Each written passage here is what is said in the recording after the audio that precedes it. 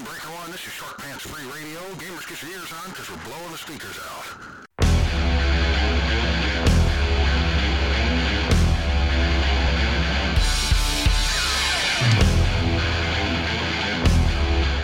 Grimdark Live.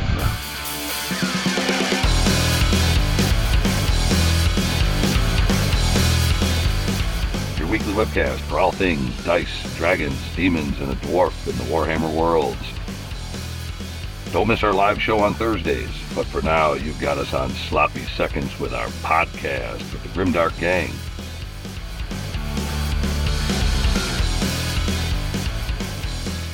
It's time once again for Grimdark Live. Hey, welcome to Grimdark Live, weekly webcast for all things dice, dragons, demons, and a dwarf in the Warhammer worlds. I'm your host, Patrick, and you know what? We got another solo show today. But this is going to be another abridged show, as we're going to be back live again next week for a full show. So I just wanted to catch up with you guys coming off of Armed Forces Day 3, which we had this past Saturday, which was a fantastic turnout, a fantastic tournament for a great cause. And kind of go through some of the news and some of the other things that are kind of current. And then we've got a great look-back segment for all you guys that I think you're really going to enjoy. This is a little bit more of a comical show that we did last year where everybody was really worried about Randy, the nicest guy in tabletop wargaming. So we got that coming up, and so there's going to be some video to it. It's mostly going to be audio, so grab those models you want to paint and listen to a great show. But there is, like I said, there is some video to it as well. So yeah, so that's what's happening for this week's show. But next week we are going to be back live for a full show, for the full Grimdark Live experience. So just wanted to really reiterate, and we're going to get into this a little bit more in the news, that I really appreciate everything that everyone has done to help out with Armed Forces Day 3 and make it a very successful tournament. But you know what? We'll be right back with more on that coming up in the news for the show.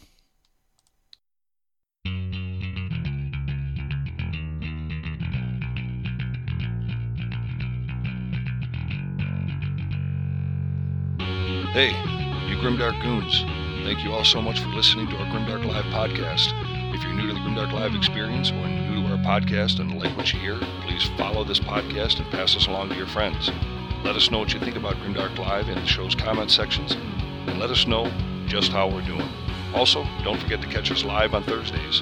And if that isn't enough for you, check out our website at www.grimdarklive.com. That's grimdarklive.com. Anyway, thanks for listening, following, and just being awesome. All right, we are back. We got the news coming up, and we are going to get into it. There's actually a pretty good amount of news that's happening in the world of Warhammer. So, starting it off, we got the rumor engine that we're going to be getting into right now, and it's funny because this looks to me like a orc type of shoulder skull to me. I think there was another rumor engine recently that hinted towards new Iron Jaws. I think we talked about it on the show, but I don't quite remember that off the top of my head. But I think we did. It seems like we did. But it also looks similar to the skull on the shoulder of, say, a Mega Boss. That's kind of why I'm thinking it could be something destruction related, which would be kind of surprising considering the last rumor engines and things like that have kind of hinted more towards vampires, death. It does remind me of the Varangard horse, the Chaos Varangard horse a little bit. Could be a close-up of something like that, or Chaos belly maw, like kind of a Nurgle thing, kind of a mutation. Most of the monster designs of other armies have either lips or scales, and this really has neither, so it could be something more chaos. I don't know. Let me know what you think. Leave it in the comment section down below and let me know what you think about that. But moving on in the news, we have Blood Bowl back in the news. I know we talked about this a little bit last week as well, but Blood Bowl second season edition, Blood Bowl 2020, and I got to tell you, I really love how much the character that this new game has, the miniatures especially. I'm going to reiterate on that. I know that we talked about that last week as well. But it looks like Chaos Renegades can now take a thrower and a rat ogre. So I know that some of the rules have been just dropping and getting some leaks on that. And I just hope that they will release a PDF for already released star player rules, but without the models.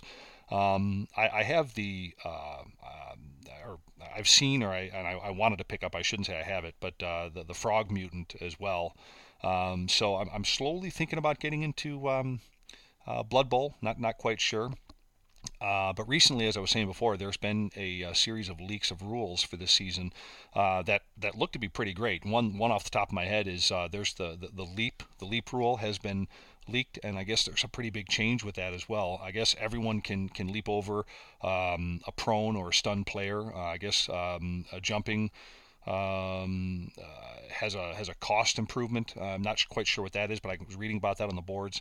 And now you have a -1 per tackle zone at starting or arrival, whichever is greater. So I know that the leap skill reduce the some of the players' abilities. So it looks like some of the things are kind of hot and cold on this thing. I'm still trying to get into this as a brand new Blood Bowl player, but from what I've seen and heard, people are kind of excited about this. But Blood Bowl always seems to have a very positive impact on the community, and there's a very almost like a smaller percentage of the community plays it, but they're pretty rich as far as their involvement.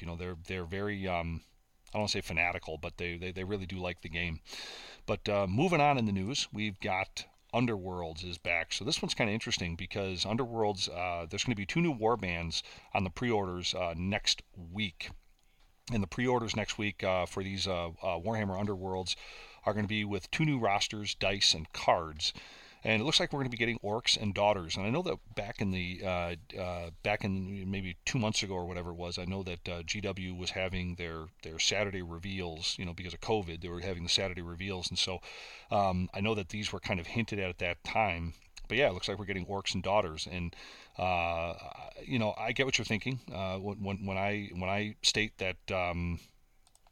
This it seems like to me we've already gotten a lot of orcs already, so not really quite sure how I feel about that. I think the daughters models are pretty cool. I hope that the Age of Sigmar rules for them kind of transfer well into the game, so we'll have to see. I mean, I like the Underworlds models more for the game of Age of Sigmar than the actual game of Underworlds itself, if that makes any sense. But yeah, the last part of the news is we've got Armed Forces Day 3. We just wrapped up with that, and it's a wrap. Another successful year for Armed Forces Day tournament. Please stay tuned for more to come on Armed Forces Day 4. We're going to have more details on this tournament for the 2021 year coming up within the next few months, so please stay tuned for that. And of course, Armed Forces Day 3 wouldn't have been possible without the support of GameStorm Gaming, Frag Factory 3D Printing, Ministomp.com, and Six Squared Studios. The help of these companies and vendors is just over the top. But this past Saturday was far more than a mere tournament, which I think we were the first tournament outside of COVID, I believe, in the United States. But don't quote me on that. But I'll keep saying that until shown otherwise. I do think we were the first tournament out of COVID, which is kind of a hey, hit myself in the shoulder, pat myself on the back a little bit. That's all of us, not me, but all of us. Boy, that sounded kind of wrong, didn't it? No, but I think we were the first tournament outside of COVID, and I want to thank everybody for participating. So yeah, this past Saturday we had Armed Forces Day tournament, the first tournament since COVID-19 lockdown back on March 13th, and it was a blast. We had 26 players in attendance, masks on, everybody wore masks, hand sanitizer at every table, and we did it. I think we made the community very proud. As a matter of fact, some of the final donation numbers are coming in, and it looks like we raised over $1,000 for the USO and for prize support. 220 of that about went for prize support for the different players. Of course, we had best overall, we had best general of each Grand Alliance, best hobby and best sports, and we raised another $575 for the Montfort Point Marine Association. So we're looking to expand the tournament next year and do more. So yeah, so I mean, I really can't thank the community enough for what they did to help out this tournament. Really makes me very, very proud. But yeah, so that's pretty much everything we have in the news this week. So that's a wrap with the news. But coming up right after the break, we are going to get into a look back segment that I think you're all really going to enjoy. And then, as I said, next week we are going to be back live for our show. Stay tuned.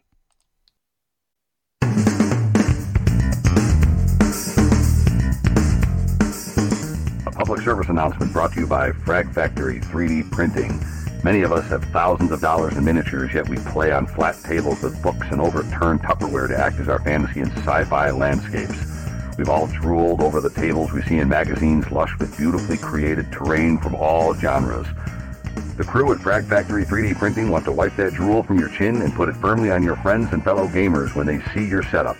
Alien landscapes, desert wastelands, futuristic cities, fantasy outposts, elven forests, demonic stronghold, and so much more. Find out what you've been missing by checking us out on Facebook at Frag Factory 3D Printing or send us an email at fragfactory3dprinting@gmail.com. Bring your own files or we will help you find what you've been searching for. Take your gaming to the next level with Frag Factory 3D Printing. We print life into your games. Tell them Grimdark Live sent you, and your first hour of printing is free. Hey gang, in all seriousness, get your terrain on the table and get it with Frag Factory 3D Printing. And remember, tell them Grimdark Live sent you and they'll give you 1 hour free. You can get them via email at fragfactory3dprinting@gmail.com or their Facebook page, Frag Factory 3D Printing. Frag Factory 3D Printing. Printing life into your games. Okay, coming up, we've got a great look-back show from last year. It's more of a comical show. We got some video content to it, but for the most part, it's audio. So get those models out and start painting and listen to a great look-back show. And Grimdark Live will be back live next week for a full show. So thank you guys for hanging in there with us, and we will see you again live next week. So, but let's get into this great look-back show. Wait a minute. There's something wrong here. What is happening? Get ready, Grimdark Goons, to time travel back in time to a Grimdark Live show segment from the past. The past? A segment from a show back in time. Get ready, Grimdark Goons. Here we go. I'm your host, Patrick, and as always, my co-host, Sean, Gary, and not Randy. Fellas, what do you hear? What do you say? We got LVO coming up, so I am basically waiting for news to drop, and I'll let you guys know what we got. Yeah, good stuff, man. Good stuff. Gary, you got some toxic stuff you're going to be joining in with me, man. I got to get off my chest. Do it, man. Do it. So, right now, we don't have that kind of. I thought you were ready to tell my segment. I'll go right now. I don't care. Oh, well, we are going to get there, man. We are going to get there. We got a lot to go through today. And I'll tell you what, we're all kind of in a visceral mood, man. I don't know if it's the, first of the month. It's all kind of getting on us. I mean, it's just this is going to be a good one today. We're really going to test our guests. We got a couple of good guys back with us, and one guy new and one guy back with us, and it's going to be a good time. But Gary, I'll tell you what, man. I heard I talked to your doctor. Talked to him on the phone this morning. He was telling me that the test results came in that you're actually not pregnant at all. No, but I am still an asshole. So. Well, thank God. Thank God. Congratulations. I know I'm that's going to free you up on what, $800 a month child support? Well, God, boy, I tell you, I was a little concerned, especially because the color was off. Oh, I know, right? But with that, we've got the rumor engine and the question of the day. So we got a lot of good stuff we're going to be going through today on the show. But guys, as many of you heard at the top of the show, our co-host and dear friend Randy is unable to make it this evening. Often you may have heard us say many, many times that Randy is the nicest guy in tabletop gaming, but his generosity and kindness doesn't stop at the tabletop. No, it extends to his main career as a male stripper. He was famous for his stage name as the Long Dong Ranger, and it is with great concern that we here at Grimdark Live report that while he was performing his famous Idaho silver routine, he was injured. The third cartwheel that he performed, he slipped and he fell on his stunt midget. It is with great luck that Randy survived this perilous stunt. We believe that it was the amount of glitter and whipped cream all over the stage made for unsafe twerking conditions. We were lucky to have this photo of the incident after it occurred just outside of Cupid's Warehouse Bar and Grill. And the stunt midget, however, he didn't make it. There is a funeral arrangement currently being made for, as we all affectionately knew him on a stage name, Mr. Giggleberries. Services will be held at Our Lady of the Worthless Miracle in Spanish Fork, Utah. The Mormon community is just devastated. So we really hope a speedy recovery for our great friend, Randy. Many of you knew him as Long Dong Ranger. So let's hope he makes a speedy recovery. In case you didn't notice, he has the best front butt in the business. I tell you what, Randy, we're all, as they say in the community, buddy, we're behind you, sweetie. All right. It wasn't even that. His car broke down. So I think you're killing Steve. So you know what? Here's the thing. Here's the thing. But if you're new to the Grimdark Live experience and new to our YouTube channel, please click on the subscribe button and the Grimdark skull icon for reminders on all of our upcoming and past shows. Grimdark Live is recorded before a live listening audience and placed on YouTube, podcasts, and further type media files for your added listening preference. And you can learn more about the Grimdark Live experience by going to our website at www.grimdarklive.com, where you can have access to all of our War Meet calendar updates, upcoming tournaments, and some other good Grimdark stuff we have to offer. But if you wanted to support Grimdark in a more personal way, then you could always head over to our website and become a gang member. By becoming a gang member, you can enter our website and enter the Nerd Bunker to become a patron of the show. We have 6 different levels of patronage, all of which help us to continue to bring you great content every week.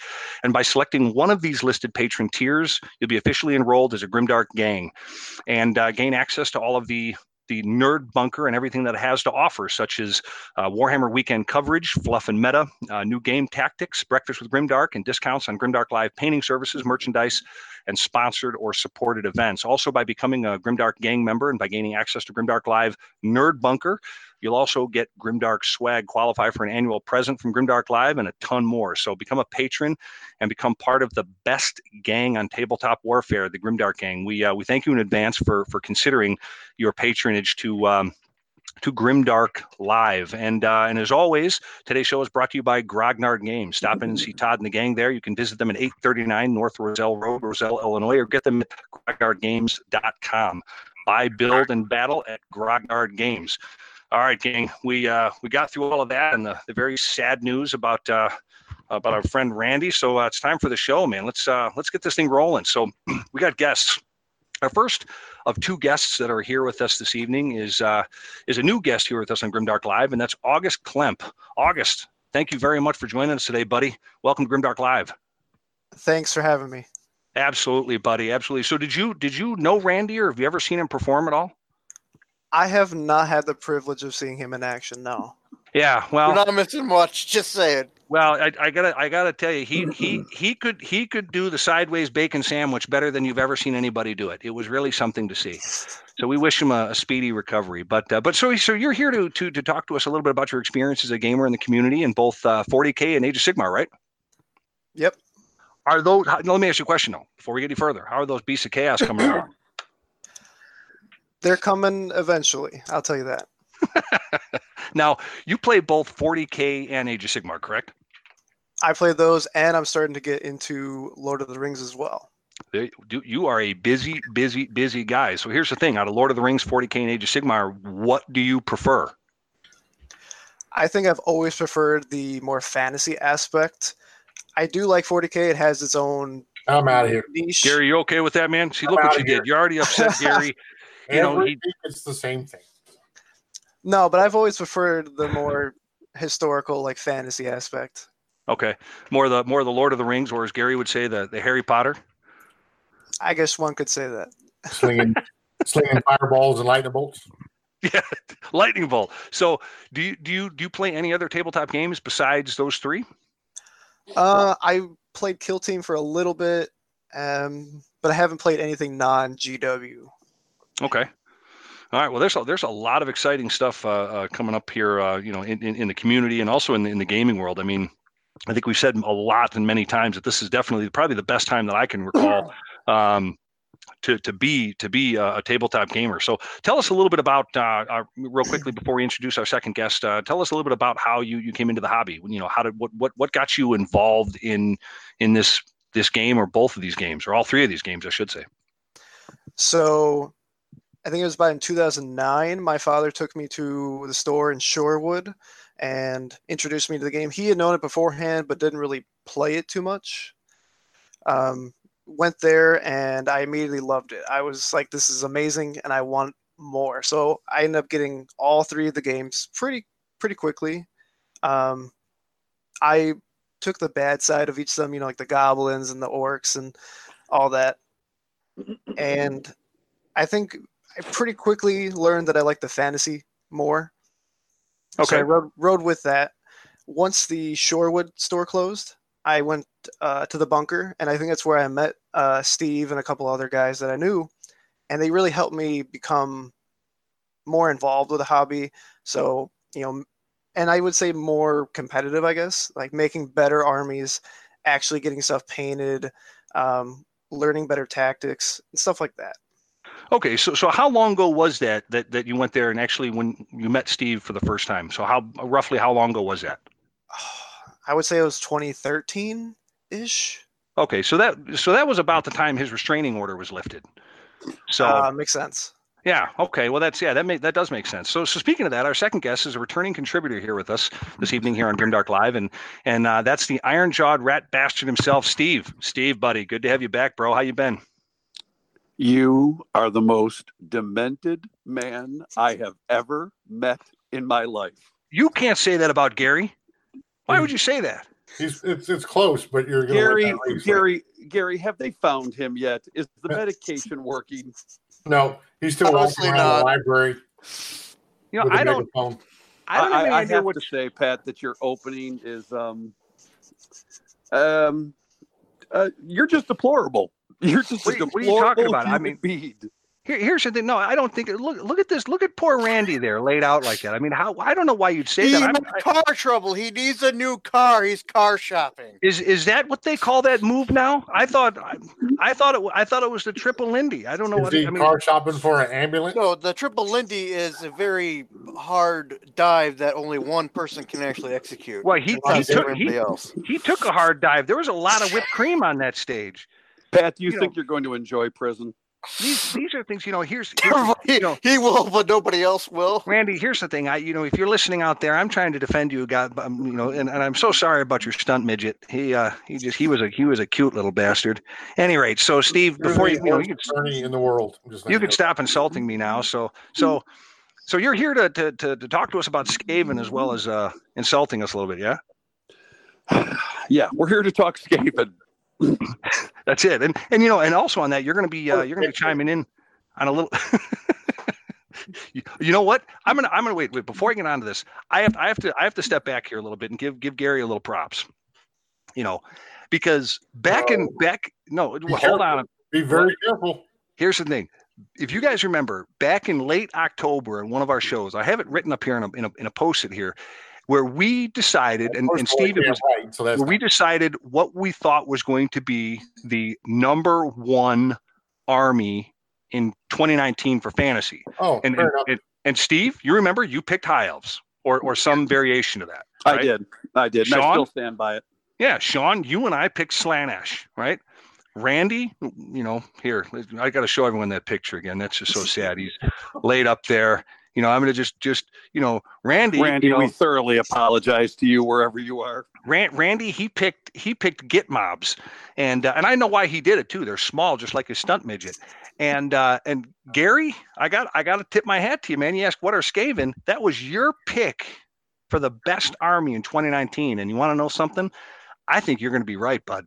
I really honestly think you're going to be right. I think that's going to be the one that is going to overtake the Nagash curse that's been on this freaking hobby for almost 2 years. Steve, would you agree with that? Variations of the army, yes, I would. The Scryer build, even the Scryer build that you can do right now is quite capable of wiping him off the table by turn 2. But we'll talk a little bit about it more as we move on here. Yeah, absolutely. But you're also here to talk to us a little bit about the topic of tournament scoring. I know that Sean and of course Gary. He's probably got more experience TOing games than any of us combined. But I mean, Sean, you're even going to chime in on some of the tournament scoring bitching that's been happening out there, right? Some of the Sure. and I know that it's always the same thing. Did I just surprise you there? Welcome to the show. It's like, what are we doing? Who are you people? What's going on? Only if August could figure out what the hell is going on. So yeah, we're going to talk a little bit about tournament scoring and that old topic of composite scoring versus straight tally scores. Good stuff, good stuff. So Steve, how you been, bud? I kind of interrupted you on that question before, or actually you insulted me. That's how it was. Yeah. Oh, I'm not done. We have a whole show. Yeah, there's a whole bucket full of insults we started getting. As a matter of fact, Gary and I are thinking of tag teaming on you tonight. It'll be a triple threat match.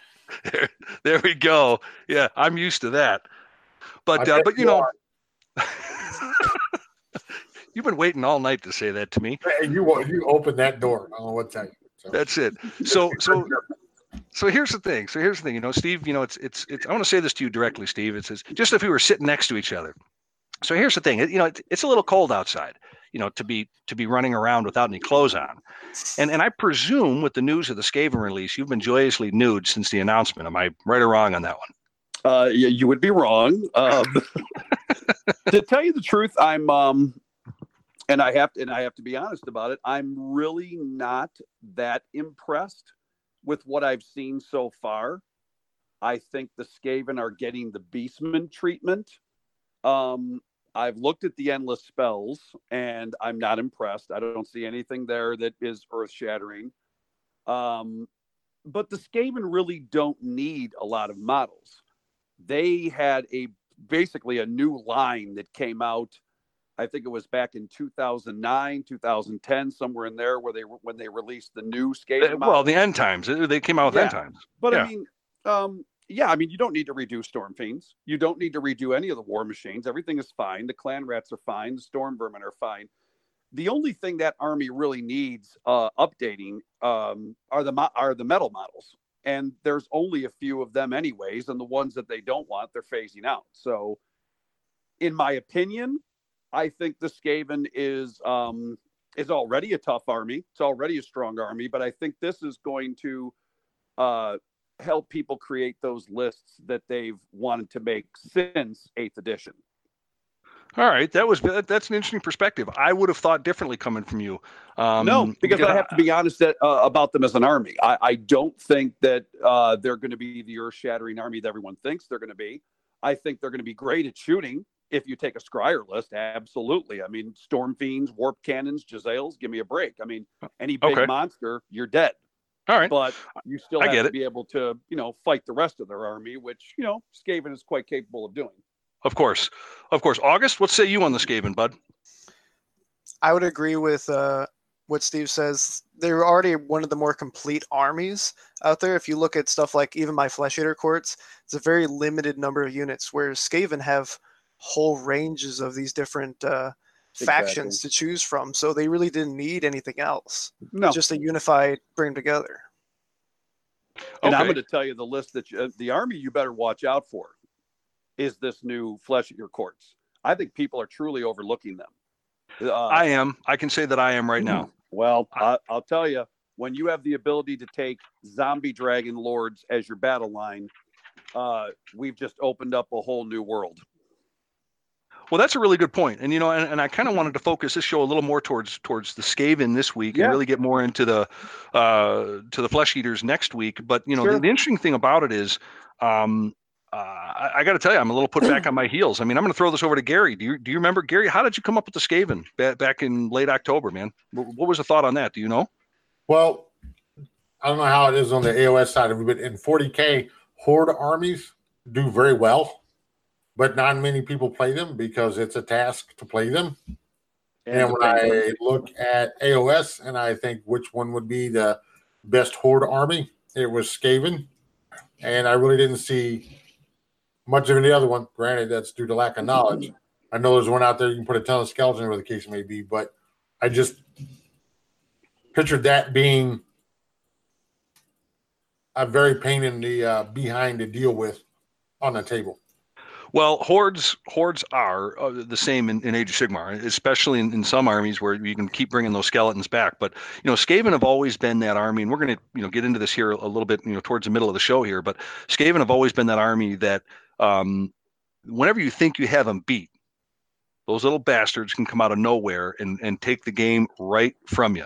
Yes, they were known for that. And my belief right now, and Sean, I'm going to ask you the same thing here in a second, but my whole belief right now is I think this is going to be the Legions of Nagash killer army right here. This is going to be, I still see it that way. I mean, don't get me wrong. I would have thought that Flesh Eater Courts was going to be the new Beastman, Beast of Chaos ilk type of book, where maybe they would have to take oddball units like, say the Zangors, when you have to bring them in to a Beastman unit to really make it a stronger list. I maybe something in Death they would have to bring in, but that's just really interesting. I did not expect this to go in that direction. This is actually kind of cool. Sean, what say you on this, man? What are Skaven? Are they good or are they a dud?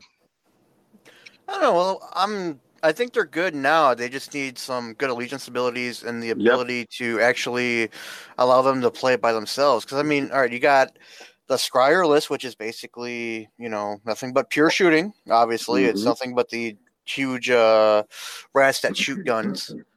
Storm Rat ogres. Yep, Storm Fiends. And then you got you'll see some parts of the Plague, like in like a Nurgle army, just because you'll see Plague monks in a Nurgle list, just so that they can put Blades of Petrification on them. So for every 6, it'll pop a mortal wound. So I don't know. We'll see.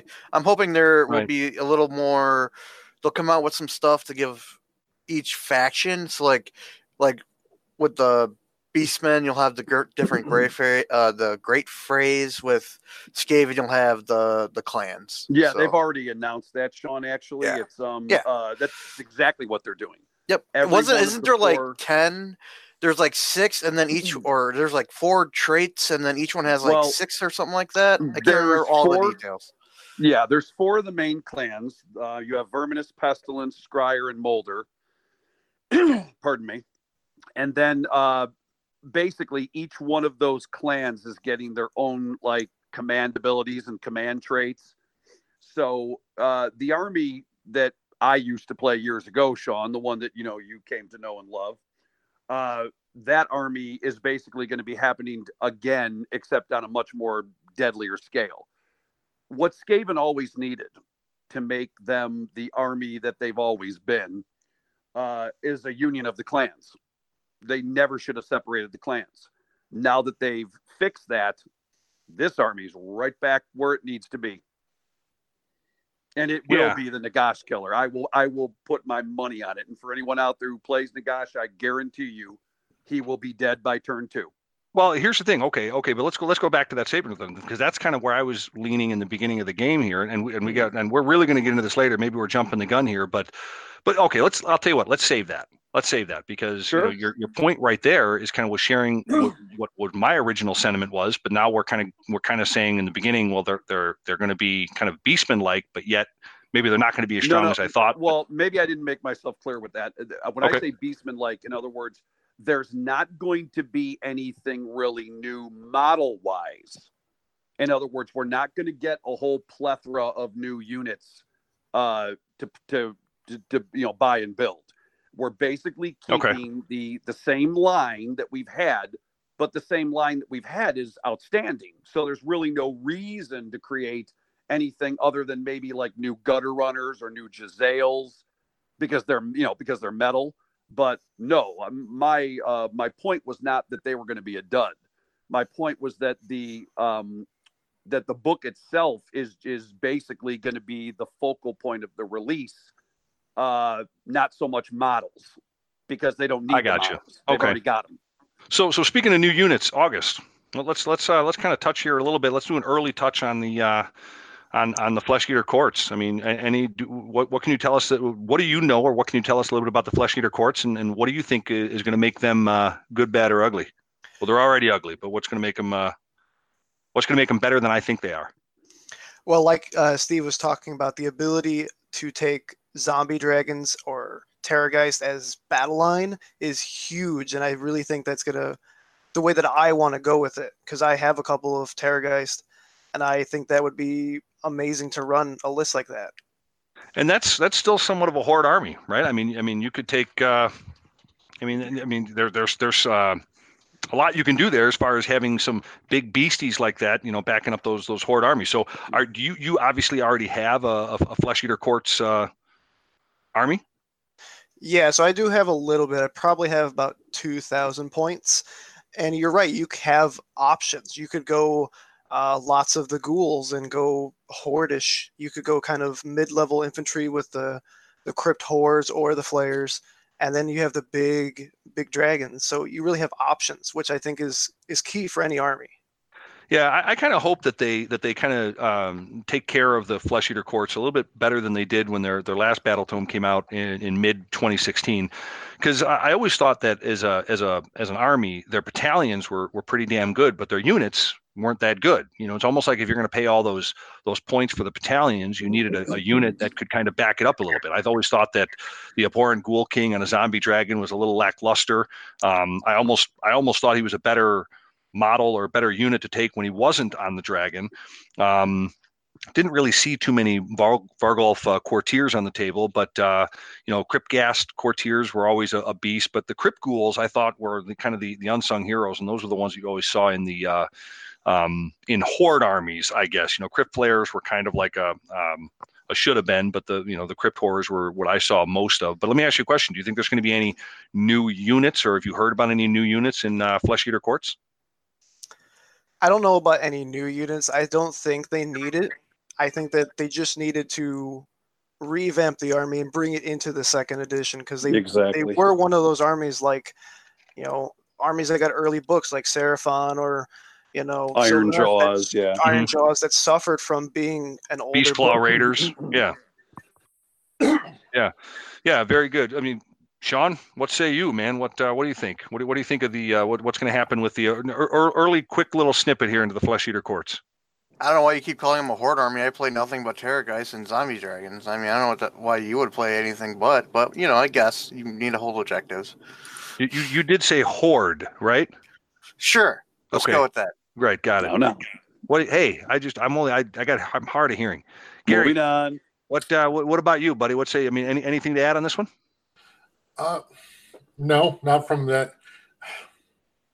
It's difficult because I need to play more to understand more to give a solid opinion on the outside of it. But if you're talking about tweaks and changes, I think just about every army can have tweaks and changes to it to make it more balanced or make it better. So. Yeah, that's it. But yeah, we are definitely going to be touching on the Flesh Eater Courts next week for sure, with that release coming out, and we're going to be getting heavier into the Skaven, and we've got a couple of guys here, especially the rat bastard himself, Steve, that are going to be able to really kind of get talking about those things. But here we are. Generally at this point in the show, usually it's the first show of the month. We kind of take a look back at the White Dwarf from a year earlier. So. Today we are going to be looking at the White Dwarf from February of 2018, and this was a pretty good issue. This one actually almost got me into playing the Custodes. I mean, this one was kind of good. Wait! You mean collecting Custodes? Damn it, Gary! I mean, unbelievable.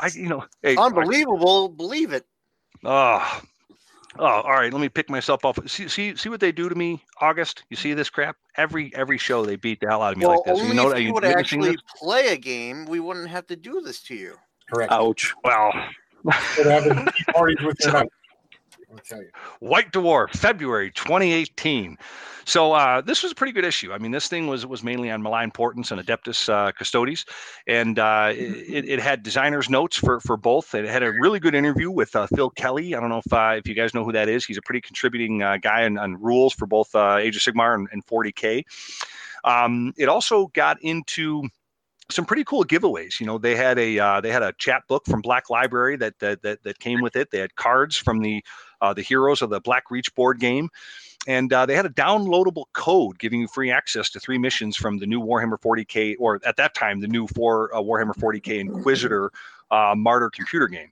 So the issue mainly talked on malign portents and Adeptus Custodes, like I said before. And the interesting thing about this one was it really kind of talked about in both areas a lot of background and depth, and it was if you really want to kind of get an idea of what the sentiment was with malign portents or the Adeptus Custodes, I would definitely recommend this as a reference if you read it at one time and forgot about it. This article has some Adeptus Custodes in action in that month's battle report. Where they took on Necrons, and that was Gary. What do you think about that one? If you take a guess at who wins that one? Well, Necrons are involved. It's not them. So yeah, exactly. They're not good. There is the third part of this thing is a new adventure for Warhammer Quest: Shadows over Hammerhall, which next month we're going to be talking about an army that came out of that Chris Peach had developed, which is probably one of my all-time favorite, of my top 3 White Dwarfs that ever came out. It was a fantastic army layout for his Age of Sigmar army. But they had stuff in there too for Blood Bowl match report and the second part of the Search for the Stone narrative campaign for the Middle Earth battle companies. There was a brand new Necromunda scenario. The tactics for 1,000 Suns. What else? There were Realm of Battles and paint splatter for the new Orlok gang.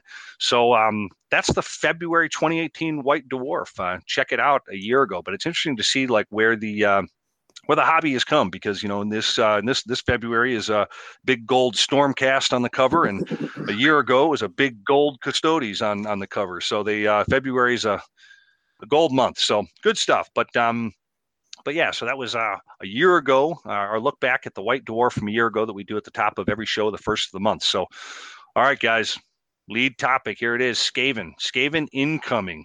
So let's definitely get into this. I mean, we know that Skaven are that army, right? I mean, and again, notwithstanding Flesh Eater Court release, they're both, the pre-release is dropping this Saturday for both of them. This week, we're going to specifically just talk on Skaven, and we're going to be getting into Flesh Eater Courts next week. So, again, as you kind of heard, if you're just joining us, we've got Rat Bastard himself, Iron Jaw Steve, with us, and August Klemp here to talk to us about Skaven and some other good community hobby topics throughout the show. But if you were listening early on, you might have heard me bring up that I felt Skaven are going to be in the fantasy world that number one army that is going to basically give us a little bit of reprieve, maybe circumplant the legions of Nagash from that first place that they've held for almost 2 years now. And it'd be a real nice break to get away from those bony bastards. So as I said, we've got one of the oldest rat bastards here to talk on these rabid rodents. So let's get into this. Steve, you and every other Skaven player, all of your prayers to the great horned rat have literally been answered, and then the Skaven are finally getting their battle tome of their own. So, Steve, give us a little background here, and then August, I'm going to kind of pitch the ball to you here in a second. So, Steve, who are the Skaven? Well, the Skaven are pretty much one of the most malevolent races in the world of Warhammer. They have been behind every major story going all the way back into the 4th, 5th edition of Warhammer. They're behind it all.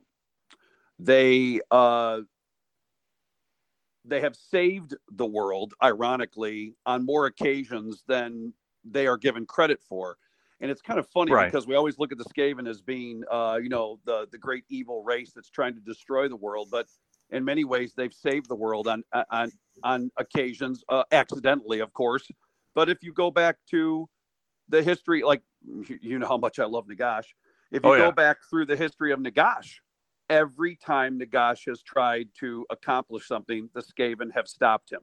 They have screwed him over in some way. Isn't it some way, and you got to take me back into the history of the old rank and flank, the old world as it was known. Yes. August, I don't know how familiar you are. How familiar are you with the previous iterations of fantasy in the Warhammer world? Back then, I wasn't a huge lore guy, but I do know the general stories of stuff. But Steve would be the more one to ask about this. Oh yeah. So Steve, kind of take us a little bit back. So what is the correlation there between the Skaven and Nagash? I mean, there was kind of a storyline there. I mean, isn't somehow Nagash Nagash is trying to wipe out the world and make it a land of the dead, one big giant land of the dead. And that, of course, is interfering with the Council of 13, the rats that actually are behind the clans. And they're not going to allow it. What I think is hilarious is that, the Horned Rat is now part of the the Chaos Pantheon. Yeah, that's going to last long. Right. He's there for a reason. And I think that the storyline eventually is going to work its way out that the Horned Rat is not part of anything. The Horned Rat is for himself and no one else. Right. And his goal in the Chaos Pantheon is obviously to sow the seeds of destruction within it. The Skaven have been behind every calamity that the world of Warhammer has ever known. For instance, the most recent one, Nagash was getting ready to cast the great Necro Quake, which was going to destroy and literally rip the soul out of every living creature in the Warhammer world and make the world undead. Every world, all the realms. And who stopped him? The Skaven. Did they do it to help the world? No. But that's what makes the Skaven so funny. Wasn't it kind of like an inadvertent mistake, even on the Skaven's part? They didn't intend on doing it, but they wound up there. Yeah, that is the humor behind the Skaven. They are always in the right place at the right time, and they always end up screwing over Nagash or some other evil lord. It's just inevitable. They're into everything. They're everywhere. You can't get rid of them. They're a race that is in the tens of millions. So they're everywhere. As a matter of fact, there was a story that in the Warhammer world that you literally could not throw a rock from any position you were standing in any of the 8 realms where the Skaven would not have a tunnel underneath the ground there. Like they are literally a stone's throw away from wherever you're standing. Whether you're out in the plains of Gur or you're in the cities where they're just innumerable. The Under Empire, as they're known, right? The Under Empire is truly under everything. Yeah. So when did you actually start playing Skaven? I loved them from the very moment that I read their story. Their story is one of the creepiest stories in Warhammer. And I'll just briefly go through it here. There was an ancient city. Mordheim. No, not Mordheim. It was an ancient city that had a name, which I can't recall at this point in time, but it eventually becomes Skavenblight. Well, this hooded figure comes to the city, and these people are trying to finish a bell tower. This hooded figure comes to the city and says, "I'll finish the bell tower for you." And so they agree to it. And what eventually ends up happening is, and everyone assumes that this hooded figure was actually the Horned Rat incarnate. And he basically builds this tower in the middle of this big, beautiful city. And then the sky starts to turn a greenish black. The bell tolls 13 times, and the city is absolutely destroyed. The city is overrun by hordes of rats that are literally starting to get up on their feet and attack the citizens of this city. Well, this city eventually becomes what we, came to know in the old edition of Warhammer as Skavenblight. It's their capital. I just felt at the time when I read it, it was one of the creepiest stories that you could. I mean, we always have this fear of vermin. We have this fear of the bubonic plague and rats and being disease carriers. Well, even down to the housewife standing on the chair with the mouse in the kitchen or something like that. I mean, even down to something as similar. Yeah, or Tom and Jerry. Remember whoever the maid was? You can only see her nylon legs hitting Jerry with the broom or whatever. Well, that's because humans have always had a fear of rodents because they are the plague bringers. They are the disease carriers. And that's one of the reasons I just fell in love with Skaven, because they're such a creepy race. They're such a disturbing race. And we sit there and we look at Skaven, on the tabletop, and we're like, oh, those weedy little things. We're not afraid of them.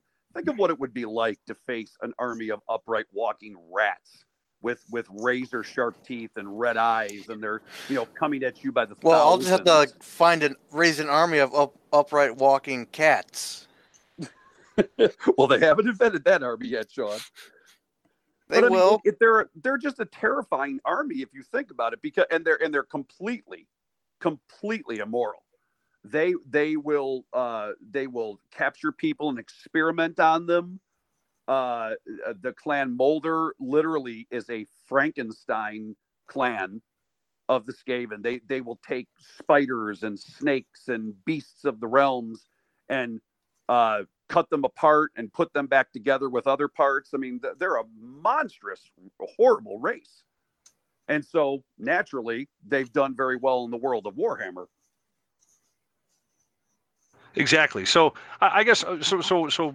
Okay, they're one of the strangest and most sinister, I guess, denizens in the mortal realms. They're obviously a vile race of chaos tainted rat mutants, I guess the best way to put it. I mean, but these guys are pretty, ingenious. They are cowardly and greedy, but I think their ingenuity. I think their genius is something that gets kind of laughed at almost, and is like a comical thing. But they really Well, have you're some. talking about a race that literally built a rocket that was so powerful that it shot up into the sky in the end times and blew up Morsley, the moon.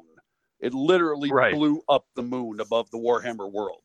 I mean, we're talking about a race of creatures that literally carved out a whale and used it to descend down into the Idoneth Deepkin to find the Idoneth Deepkin. Yeah, that's right. Yeah. I mean, right. We're talking a race that knows no limits of depravity.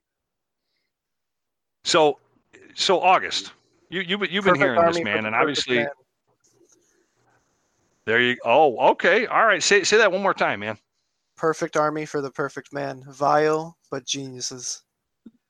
Yeah, and I found interesting, and August, what do you know about this? I mean, Skaven society, right? It's divided broadly, I guess, into different clans, like we said a little bit earlier. Each within their own distinct culture and ways of war, I guess the best way to put it. If you were going to play Skaven, who's your clan, man? I actually did have a small Skaven army before, and I always was drawn just to the basic clan rat. Okay. What would be clan verminous now? Just the basic clan, because you have your stockpiling troops, you got your horde army, like Gary was saying, and you can just buy off all the extra things you need. You can go to Mulder for your rats. You can go to Pestilence for catapults. Your plague, yeah. And you can get whatever you need, but for me, it's just the clan rats. It's where the basis of your army starts. Gotcha. No, I heard a rumor, and I don't know if this is true or not. I'm kind of sidebarring here, but are clan rats no more? No, they're being repackaged. I actually asked someone about that, and what's going on is they're getting a repackaging, just like they've done with the ogres when they said that the ogre bulls were being no longer available. It's just a simple round repackaging. Bases. Yeah, they're going to round bases, exactly. Same thing's going to happen to the Storm. Okay. All right, good. Well, I was a little concerned. I don't know who I heard that from, but I had heard that the clan rats were getting kind of you heard it from me, because when I went online, we were talking about Oh, yeah. Oftentimes you do lie to me. Yeah, that's true. Yeah, that's right. we I don't know what I'm going to do with you. I saw it online, and it said that they were no longer available. Well, I, of course, thought one of two things. Number one, they're possibly doing a new clan rat box based upon the 4 different major clans. Like maybe you could outfit them differently, or they're just simply reboxing them, as Sean said, to give them rounds. Okay, and let me go back to something you were mentioning before about their history. And the Age of Sigmar stamp on the box. Sorry. and the Age of Sigmar stamp on the box. So let's kind of go back to this real quick. So, okay, we've already covered this, but we all know Skaven are the supreme meddlers of all the realms, and Steve or August or Sean or anybody, back me up on this or kind of bring me up to speed on this. Wasn't it the interference of the assassins from the clan Eshin that caused Nagash's grand ritual at the end of end times to go horribly awry, while Yes, it stray was. Skaven tunnelers were, I guess, indirectly responsible for, Oh. like we talked about before, revealing the idea of Deepkin. But these guys, what was the whole background on that? I mean, Clan Eshin actually, the assassins of Clan Eshin have always been Nagash's Achilles heel. Back in the old world, they gave Alcatazar, I believe his name was, they gave him the Fellblade, which was this deadly Skaven blade made out of pure warpstone, and basically anything it touched, it destroyed. So they gave this weapon to this Tomb King. He wasn't really a Tomb King, but he was part of like that Egyptian empire as like a human king. And they released him out of Nagash's prison, gave him this weapon, and the guy went and found Nagash and ended up killing him. Not killing him, but at least, expelling him for, a couple millennia. And who was behind it? The Skaven. Who gave him the sword? The Skaven. I mean, they've always been a thorn in Nagash's side since the very beginning of his storyline. That is just, I mean, it's hard not to just love these little bastards. It's funny. I love their background. I love their backstory a lot. Like, you've heard me say before on the show, Nurgle and all that, but they're not my cup of tea. They're not my play style. I couldn't play them. But I will say that whenever I think of that one particular army across the table, that always kind of gives me the spooks a little bit, that I know I'm going to have a tough game regardless. It's always Skaven. It really, really is. Yeah. Used to be that way in 6th, 7th, and 8th edition too. Well, they were an army not to be played with. Well, I mean, yeah, they are. They've always been this army that is either gonna hit you harder than winter on welfare right in the beginning, or they're gonna take your soul from you just when you think that you've won. So that's kind of the way that that army works. But so let's go back to this. Been. So August, what do you know about them? I mean, as far as what's coming out, and as far as the book, you've kind of seen some of the things. I mean, what are you looking forward to as far as the Skaven are concerned? I haven't looked too much into it, but for me, okay. I always like options. When I'm looking for armies, I want to have different paths that I can build. I don't like it if I'm forced into, I have to play this way, like the current, like I have to play with Nagash. I don't like that. I would like, with the different clans, if each of them is their own thing and are viable on their own, or could be concentrated together to bring all the clans together into one army. I think we do know that's happening. I mean, and let's kind of get into that here a little bit. I mean, the book comes out for pre-order this Saturday. It's going to be in everyone's sweaty palms the following Saturday, and it's planned to really give us, the whole Skaven that follow the long, strange story of the Skaven into the mortal realms. Obviously, it's going to be exploring the nature of the Great Horned Rat. Steve, what are those things called, or August, or Sean, or maybe Gary? You might even know the gnaw holes. Am I saying that right? Yeah, they're called gnaw holes. They're basically these warp gates. And what you're going to be able to do with these is you're going to get 3 of them. And you're going to be able to place them around the battlefield, just like an undead player does with tombstones and like the gravestones. And basically, you have to be wholly within 6 inches of one of these gnaw holes.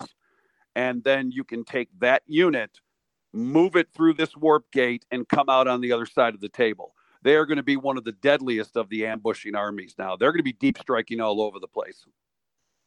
Gary, what do you think about that, man? Well, Gene's Dinner Cult was coming out as a very similar thing to that, to where they're known for coming out of nowhere, so to speak. And I think Skaven are no different than that. It's a great tactic, and much to what August had said, I like options too, but I also like the uniqueness. What makes me different than everybody else? That's one of the reasons why I picked Skaven, because I think they're largely different than everything else. So. And what's funny is I remember when we had that discussion, and I don't remember what number show it was. I think it was our 52nd or 53rd show. We were talking about, what our predictions for 2019. And I remember thinking to myself, how the heck does Gary know it's going to be Skaven? But I got to tell you, I laughed pretty much out loud when I saw the new book that was coming out and what they were planning on doing with combining all the clans again.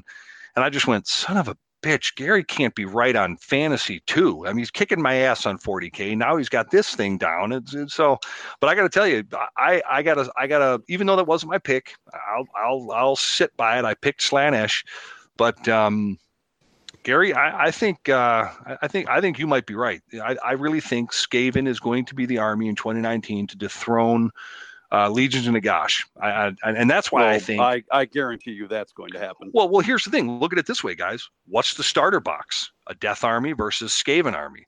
They're kind of already telling us that. Look at the history that we just talked about as far as Skaven with Nagash and everything else. I mean, I'm telling you what, I'm thinking we're going to see like the title change here. I really do. But with that said, in Adepticon, 2020, we'll be playing out of our 5 games. We'll be playing 4 of them will be Skaven armies probably. I don't know. That's one of the things I've always loved about Skaven is that they really are not an army that appeals to a broad range of gamer. Why do you think that is? Because of the nature of the rodentia. They just don't. People just don't like rats. They don't like looking at them. And Skaven are, even though they can be a very beautiful army when they're painted fully, they have a lot of browns and a lot of darker colors in them, and that doesn't really appeal to a lot of gamers. They like a little. They're more the earth tones. Yeah, they have a lot of the earth tones, the darker colors, and I think people get bored with them. Like just even the people that try to play them, because they just don't appeal to you like over a long period of time. But it takes a very distinct kind of person to both play Skaven and enjoy them over a long period of time. It just really does. Skaven players are Skaven players, and that's just the bottom line. There's no other way to put it. You are either a Skaven player or you are not. Well, I do know that my own son is a rat bastard just like you. So exactly. Yeah, I mean, junior rat right there. There you go. So August, what do you think, man? I mean, do you think you'll get more into the Skaven, or have you kind of the opinion that you like their backstory and kind of what they are, but maybe it's not your play style, or what do you think? What say you? Overall, I would say that I'm more of a horde player, so I could definitely see myself playing this kind of army. I have undead right now, I have demons, but I could definitely see myself playing like Beast this of Chaos. army, Beast of Chaos, goblins, stuff like that. Yeah. All right. Well, let's get into this here a little bit. Let's kind of talk a little bit more. We briefly kind of discussed earlier when we were talking about the Skaven, about their allegiance abilities, and let's kind of start from the top here. We talked about the Skaven ability as far as they're not their allegiance abilities, but we talked about the army as far as being a horde army. So here it is, overwhelming mass. So we talked a little bit before about wanting to see what their allegiance abilities were, and kind of while we were sitting there talking, I looked these up. So here it is. First of all, let's kick it off with this. We got overwhelming mass, and basically it's their strength in numbers, which can transform even a humble unit of clan rats into a fairly terrifying fighting force. So let's get into this. So, what say you? Either Sean, Steve, Gary, the gang, anyone? This is obviously going to kind of be like the almost like what the Flesh Eater Courts had at one time, as far as their ability to I always like to call it the again and again. So they're not going anywhere, and their battle shock is not even going to be a factor for them. They have, if you look here at strength and numbers, now I'm looking at the same thing you're looking at, Pat. It says when a Skaven Tide unit takes a battle shock test, add 2 to its bravery characteristic instead of 1 for every 10 models. So Skaven are going to be in units of 40. Like of course they are. So yeah, you're going to be dealing with high leadership horde armies, and that's at least the same as the undead. 10 to 12. I mean, if they give them a 2, you're going to be looking at the bad of a 10.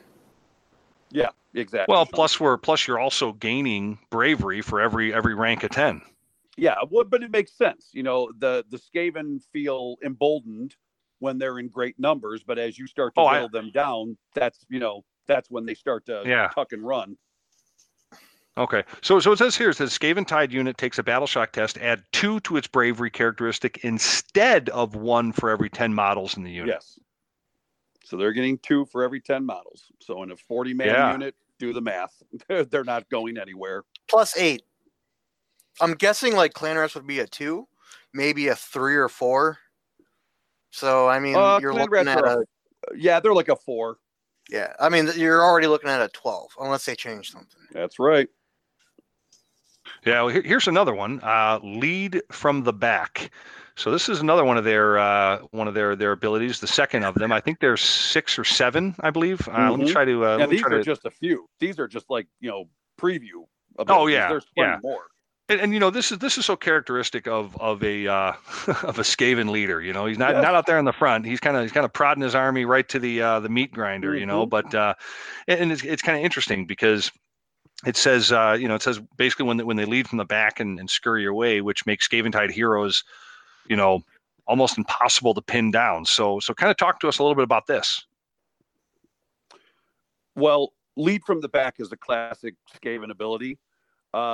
Okay. In the old version, battle standards could actually hide in the back of units and still have their ability apply to the unit, whatever the standard was. Okay. There are old stories of Skaven warlords literally sending tens of thousands of their own troops to die. This race does not care. They have so many millions and millions of clan rats and storm vermin that they don't care if they expend 10,000 of their own troops to fulfill a grudge. Yeah. And they are the most vindictive little, buggers that you'll ever meet. Yeah. So it's kind of like what the story about the dwarf. We can get it back in their wars with them. Great story. But yeah, that's for another time, another place. But I always thought it was a good example of what they're willing to expend, I guess, on that front. But moving on. So even some of the specific clans have their own, I guess, allegiance abilities. August, have you actually looked into any of these at all? I have not yet. Okay. Well, the more I get into reading these things, and I got to tell you, this is going to be a tough one. This army is going to be incredible. I mean, I think Clan Scryer and Pestilence abilities will be, I guess, they're saying familiar from their appearances, I guess, in last year's General's Handbook. There's not going to be much difference from what those are. Well, Scryer doesn't need any major changes. The Scryer right now is deadly if played well. Okay. All right. Well, I mean, I agree with that. Yeah, that's a good point. And so their allegiance abilities for these guys here, particular Clan Verminous, I guess you're going to be able to give a command trait for 6 Claw Lords, giving you, I guess, loads of versatility, I would suppose. So there it is. I mean, you when you pick a command trait, you can pick one command trait for up to 6 friendly Claw Lords. So that's pretty good. Yeah, one of the things that you used to see in the old versions of Skaven was that they could take just tons of characters. You probably remember, Pat, all the Warlock engineers I used to have in my unit. Oh yeah, I sure do. And every time some big nasty monster would come flying in to beat on me, I'd throw a Warlock at him one at a time with a challenge, and they couldn't even touch the unit. So I think that's kind of what they're going back to, where they're going to have just tons of characters to mess with people. My cast load accepts. There you go. I really hope that the Hell Pit Abomination gets an update. That's all. But that's a sidebar topic. I do too. So moving on with the abilities here, we got Molder Prize Creation. So this goes back to the Frankenstein. Yeah, this one, in my opinion, is going to be the one to watch for. This one right here is incredible. Okay, so it says you can pick one friendly clan Molder fighting beast. Okay. So that could be any number of creatures, hell pits, rat ogres, whatever. It says for each master molder in your army, the same fighting beast cannot be picked more than once to benefit from this ability, but add D3 to the wound characteristic of each of those models. So if you have 7, let's say master molders, or however many, 3, 4, 5, whatever, they will be able to add D3 to each rat ogre in a unit. Well, I think it might just be more monsters, maybe. I don't know. We'll have to see what fighting beast. So that's probably going to be your rat ogres. It's probably going to be your maybe your hell pits, or it's going to be could be storm fiends. Oh, I mean, God help us if it's Storm Fiends. Well, Storm Fiends are yeah. They can have fighting It's versions. the Master Molder, yeah. That's right. They can have fighting versions, and they are part of the Molder list. Mm-hmm. So that's going to be really nasty if you're using that on Storm Fiends. Well, like I said, we'll have to wait and see what the book says, but yeah, that can be deadly. Yeah, I think it's interesting because, with all these allegiance abilities and the books that are coming out, and heck, now we're even using, movement trays because of the large armies. Man, Sean, didn't we say this? We said this when almost 2 years ago. We're going to be heading back to movement trays. Steve, you and I have talked about it now, I mean, and as we kind of push away here a little bit from talking about these allegiance abilities, look at the magic that these guys are getting. They're going back to just like before. They're going to have what, 2 lores now is what they're saying. There's going to be 2. Yeah, Lore of Pestilence and Lore of Ruin. Yeah, and one of the things that I came across was, and then hopefully there'll be Plague too. Can't Splinter forget about Plague. Well, that is Pestilence. That's Pestilence, Sean. Well, exactly. Yeah. But what we do know is that they're getting 2 magical lores to draw from. The first one is going to be the Lore of Ruin. And this is available to Grey Seers, and it contains like all sorts of hideous effective curses, I'm sure. And Splinter, for example, the one I'm showing up here, lets you pick out a key enemy model and slay them. I mean, and it's a casting value of 6. That's your middle of the road, kind of on 2d6. That's not too hard to get. Oh, not at all. Especially but it's within 6 inches of the caster. But here's the thing. Most heroes are 5 wounds, and you pick one enemy model within 6 inches of the caster and roll a dice.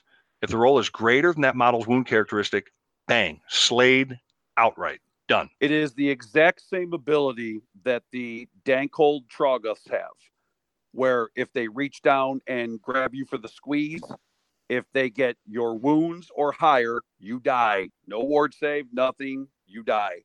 So that's basically just a spell version of that.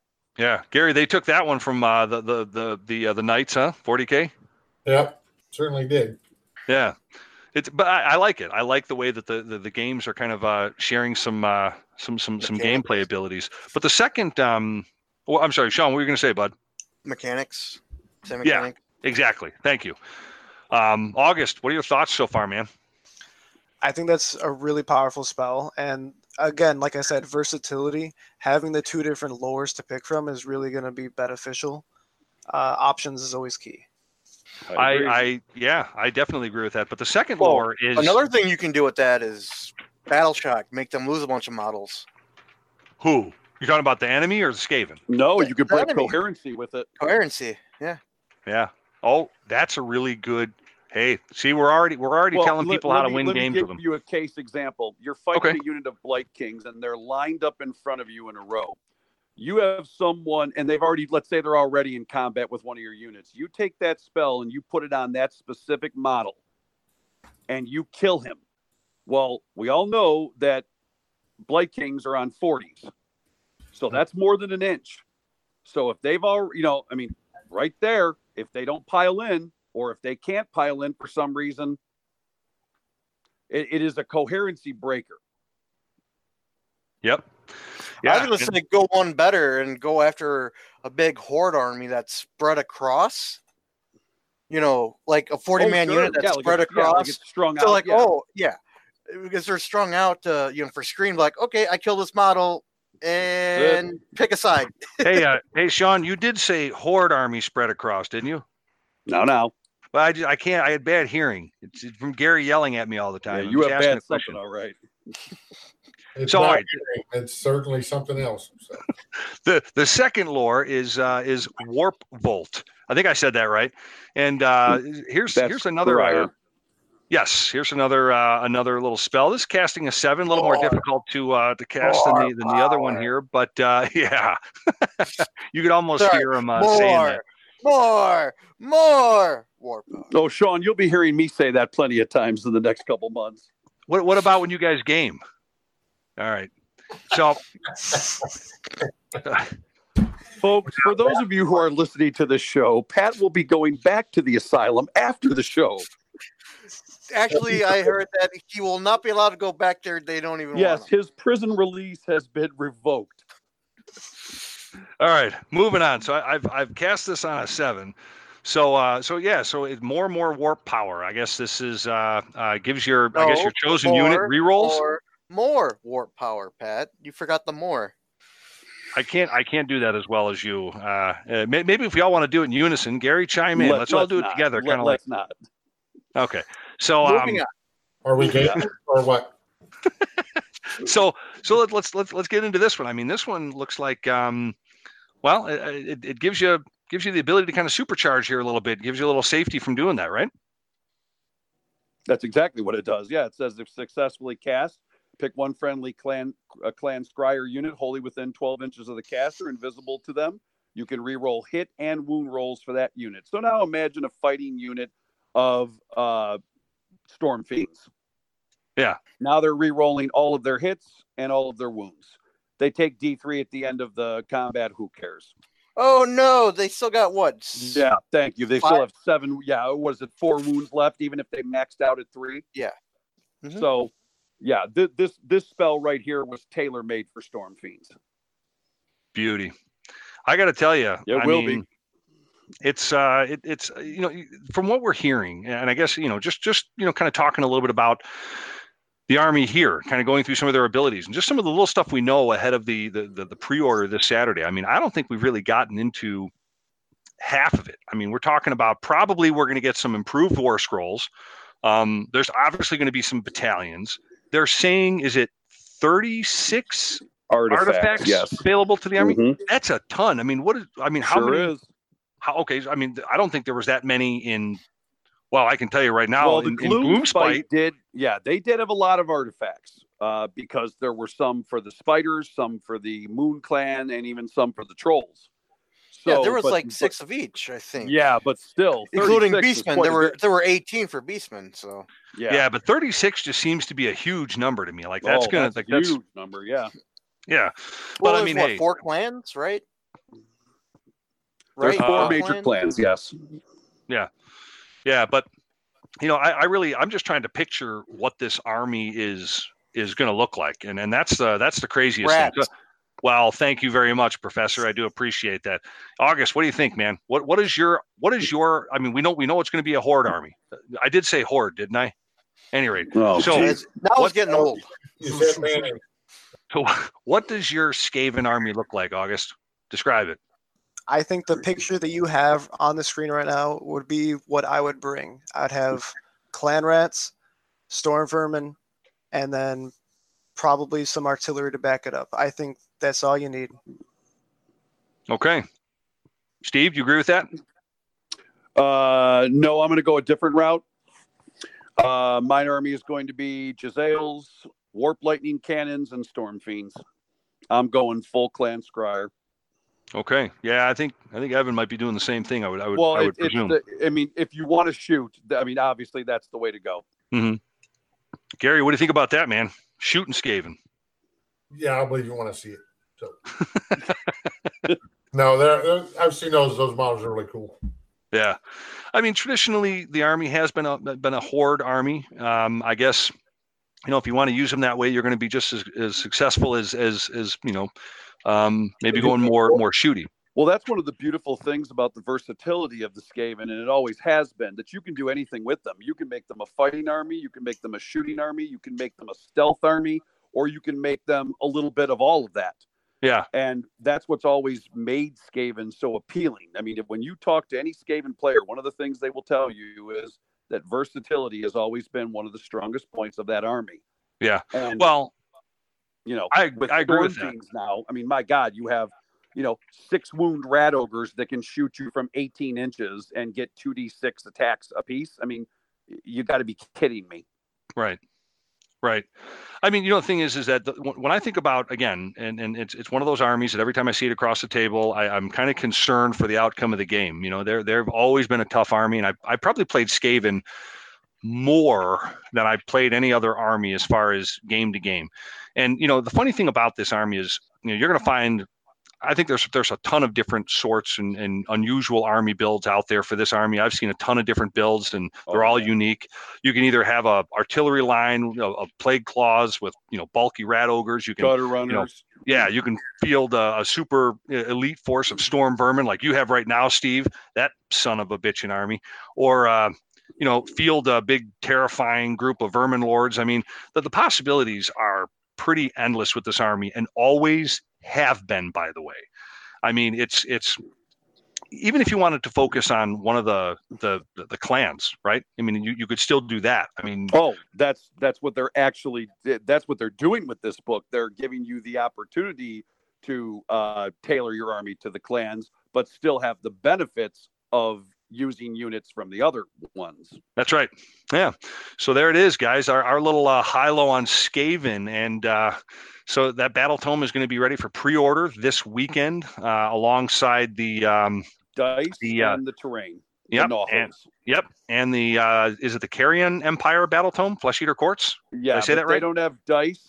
They just have they have a piece of terrain. They have endless spells, and they have the book. But I'm really disappointed that they did not create any Flesh Eater Court dice. I thought that was kind of wrong to do when you did the same thing for Skaven. I mean, I didn't understand why they didn't do that. Well, they kind of have those Warpstone dice.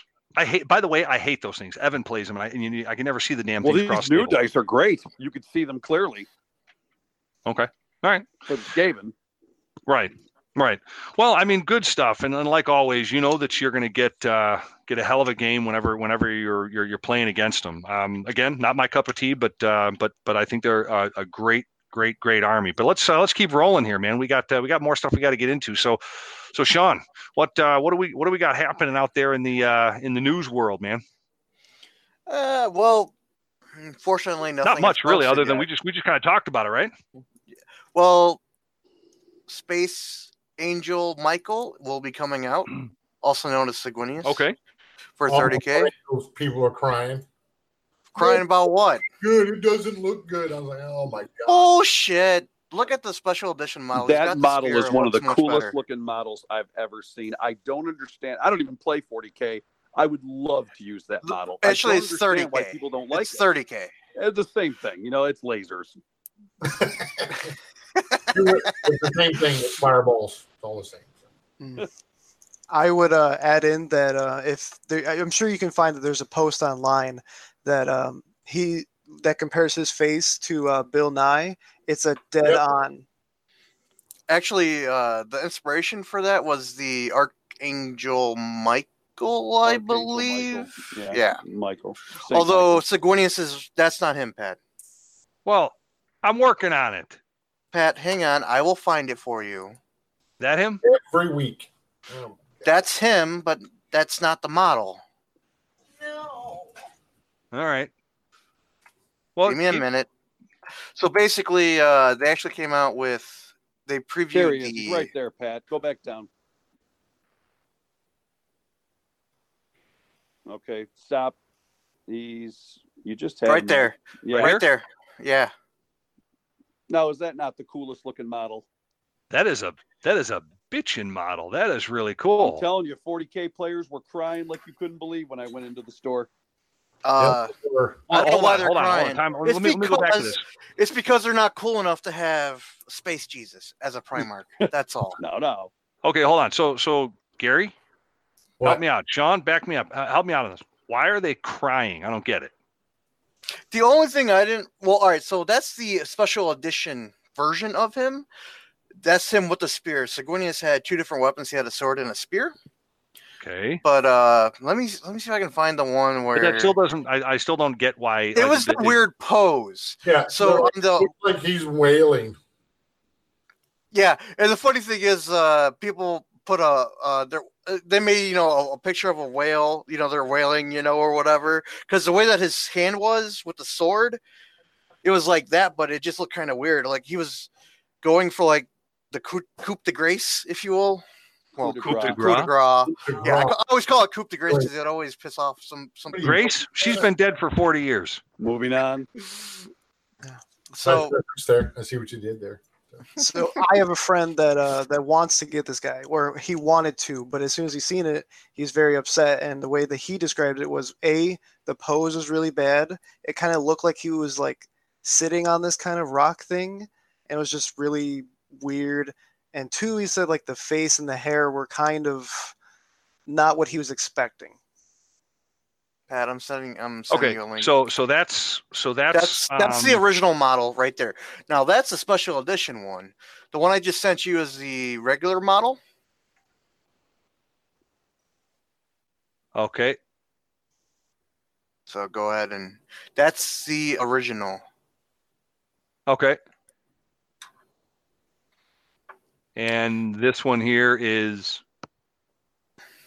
okay. Yeah. So sword and spear. Yes. Okay. Because I have a friend of mine who's a Blood Angels fan. He did nothing but whine and complain. Is it who I think it is though? So he does nothing but that. It's Tyler. No, okay. Yeah. But, There's nothing but it.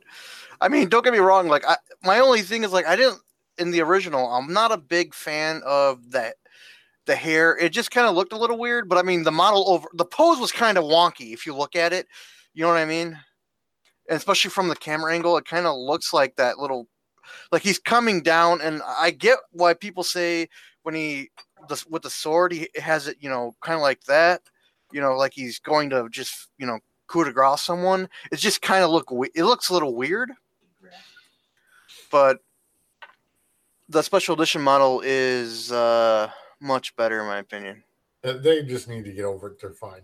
Okay. It's a great looking model. Like, he's not bulky. I mean, the wings look fucking amazing. And yes, I did say that. I mean, the model looks really good. He's wearing his little like lion, tiger, cloak, cheetah thing, whatever. I forgot what animal was called, If you kept running them down, you're bound to hit the right one. Right. Lion, cloak, tiger, goldfish. Oh my. The model looks awesome. It does. And I will be purchasing one. Okay, so let me ask you a question. They're crying not because of anything the model does in the game, because of the pose? Right. We don't even know what it does in the game, but I'm assuming it's very good because, he's one of the top end fighters of all the Primarchs. I waited to hear why they were crying for that. Like, I thought it was going to be something cool. No, it was honestly that dumb. Yeah. It's spoiled children. Wow. And another thing is, the Blood Angels also have a Contemptor Dreadnought with a jump pack. Cool. And is that out or coming out? That is coming out. Sigonius is supposed to come at their Forge World Open Day, and then they're going to have some special things on there. Okay. I look at their website all the time. Like, I've been checking like once or twice a day on Forge World just to see when it would be coming, even going like the pre-orders because, well, I want one. I got you. Okay. All right, good deal. What else, man? What else we got in the news? What's happening out there? LVO's coming. LVO is out today. Yeah. LVO is out and running.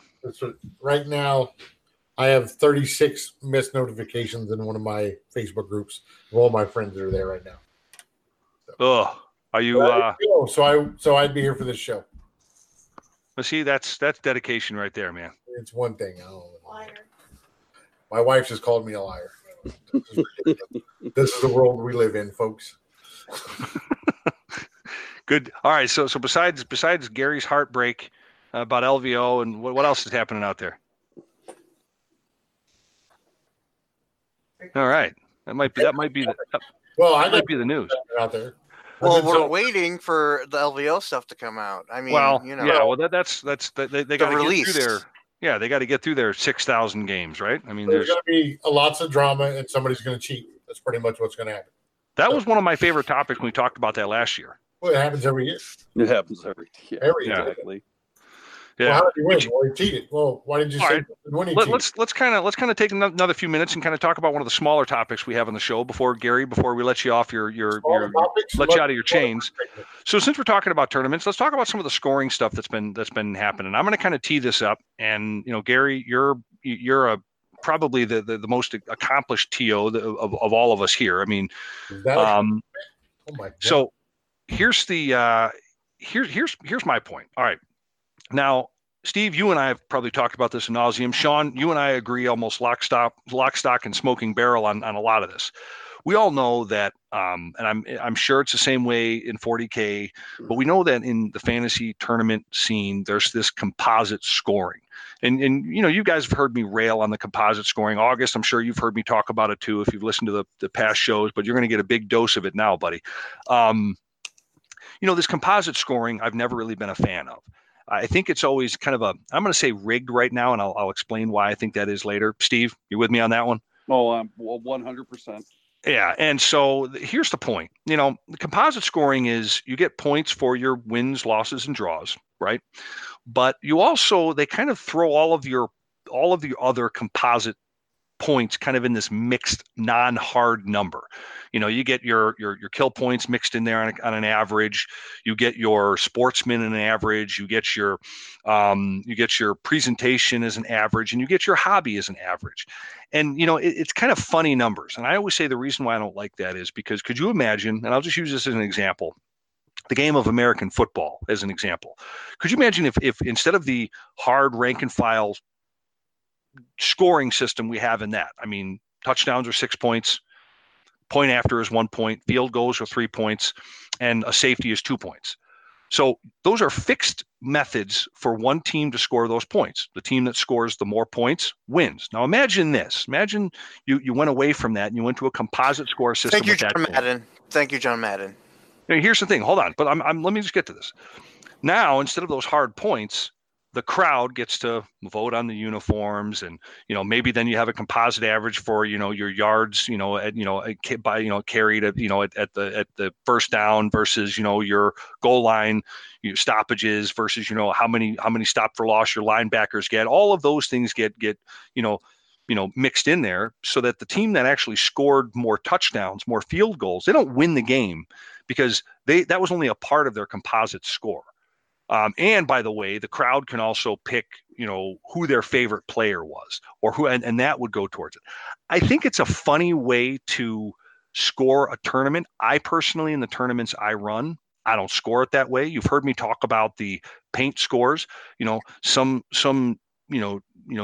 jackalope can go out there and pay someone $2,000-$3,000 to paint their army, and then they submit it and they win a painting, the painting competition, which goes towards their composite score to elevate them. And I don't think that's right.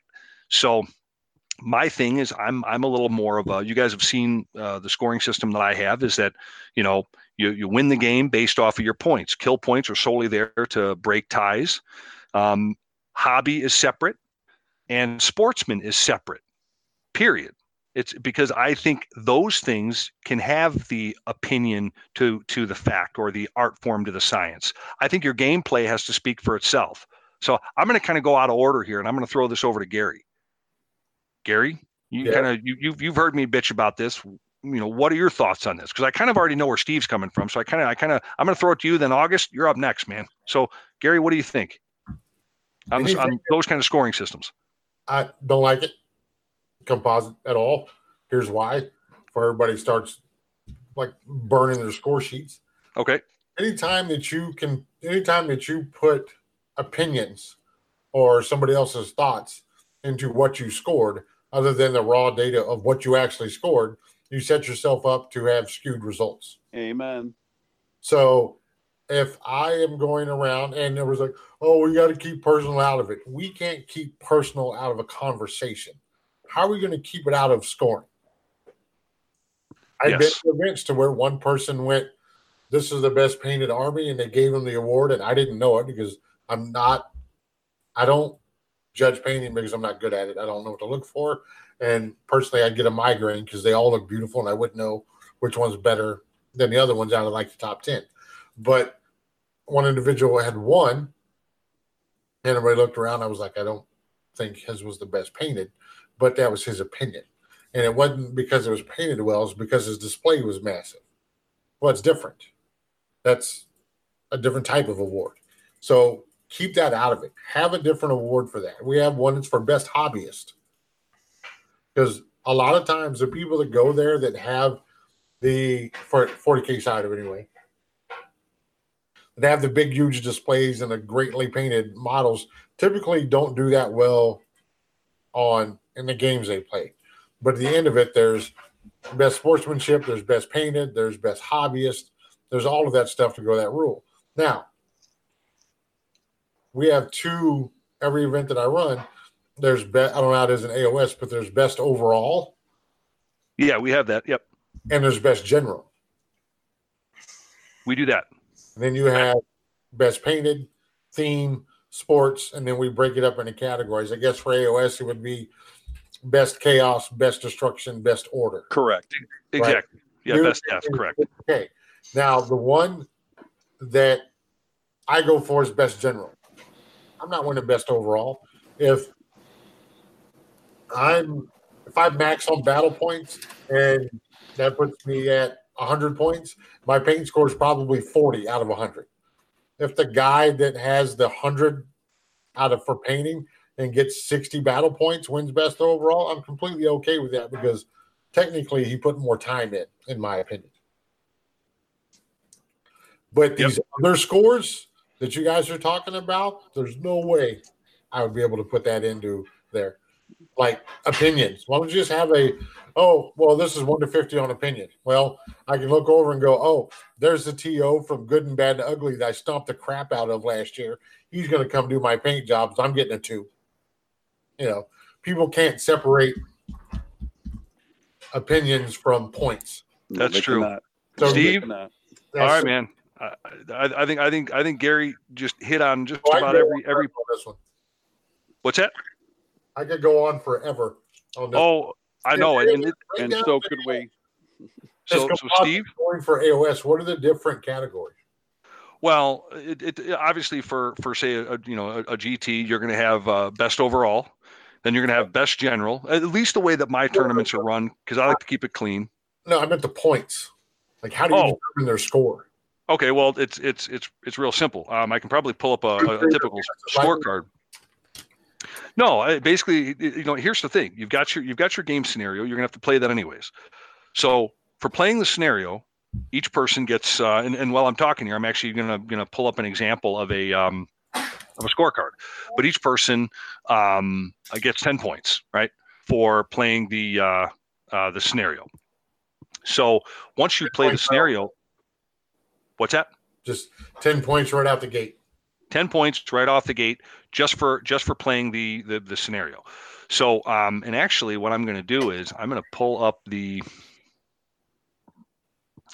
I have it here for Polar Vortex. Excuse me here for 1 sec, guys.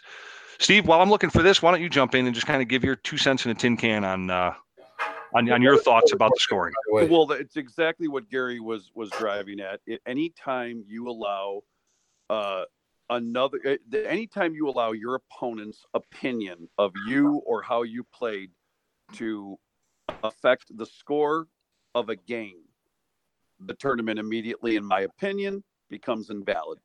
The winner is not the winner.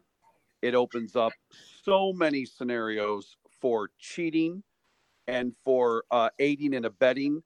For instance, let's say that your buddy is going to win, is pretty much set to win the tournament or has a real good chance to. Well, you're playing a guy that is going to be probably going against your buddy. So he cleans your clock, and at the end of the game, you say, well, I'm going to take this guy out. I'm going to take this guy out for my buddy so he can play a weaker player. Or he doesn't have to face this guy. There's so many opportunities for clicks and for favoritism and for people to screw you out of a legitimate victory because they are using their personal feelings to skew the tournament. Okay. All right. Now I agree. So let me go back here. So here's a typical scorecard that I have. So I'm just going to run. Do you use Excel for everything? Have you ever heard of Microsoft Word or Publisher? No, but not now, boyo. Daddy's working. Let me just explain this. I usually So here's the thing. So each game is going to be scored out of a maximum of 20 points. All right, those are tournament points. These are scored by completing primary and secondary objectives. Now that's going to be listed on whatever scenario we're playing. After the game is completed, each player is given 10 tournament points. If you won the primary objective, then you receive 5 tournament points. If your opponent won the primary objective, then you lose an additional 5 tournament points.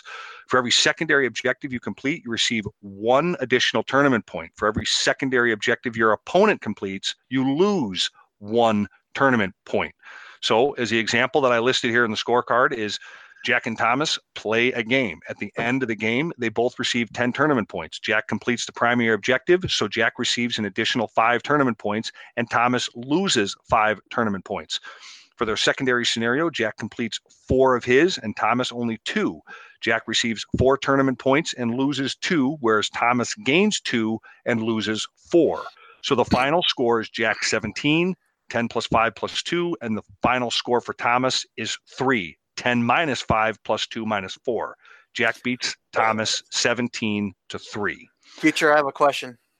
Go ahead. All right. So this actually happened when I was ringing. So what happened was I lost the primary objective, and the person won the second. Or sorry, I lost the primary. They won the primary. So you would get minus 5. Yep. And your opponent got plus 5. Yep. Okay. And then I got 5 secondaries. Okay. They got no secondaries. Okay. That would be a draw. No, because then they your won kill the primary points. objective. Here's the thing. By the points, your total points, so what you're saying is you got 10. And I remember this conversation. You got 10. Your opponent got 10. What did I say always is the tiebreaker? Kill points. Kill points. There you go. Okay. So the ringer technically won? The ringer can never win. Right. But if it was a straight game, then yes. So that and here's the thing. I do believe that there's a certain sentiment of this hobby where the art form meets the science. August, are you still with us, man? Do you agree with this, or what do you think? I would tend to agree with what you guys are saying. Like, it makes more sense that what you do by yourself in the game matters more than what your opponent might think of you. Yeah, it's great to be a sportsman and have a good painted army, but at the end of the day, this is a tournament, and what matters is what you did in the game. Correct. Nobody cares about how many times the receiver or running back will actually walk up to the ref and hand him the ball instead of throw it to him. No one cares about that. But goes back to something Gary talked about, where if you want to have a composite score, like for an award like the Hobbyist Award, I have no problem with that. That would be something cool to introduce, where you have someone who's being judged on their sportsmanship, maybe, and on their, on their paint job, and then of course on their generalship. I have no problem with a hobbyist kind of award, but it should be separate from the actual turn. It should be like a secondary award, like best, like just like best sportsmanship. Yeah, but separate though, nothing composite. Not part of the tournament scoring. Anytime your opponent can decide whether or not you win a tournament, and they don't even have to be a jerk about it. They can give you a 4 instead of a 5. Well, that can make the difference between the championship or second place. Yeah, and this is where you look at the funny numbers. And Steve, we won't bring up the tournament, but there was a particular tournament that I was placed fairly high on the list, and let's just put it this way: the guy that went undefeated didn't win the tournament. The guy that had one loss won the tournament, and his army was painted by somebody else. Correct. And these are things that I always look at and say, and well, Steve, you say it a lot better than I do. What do you think is really the gig behind it?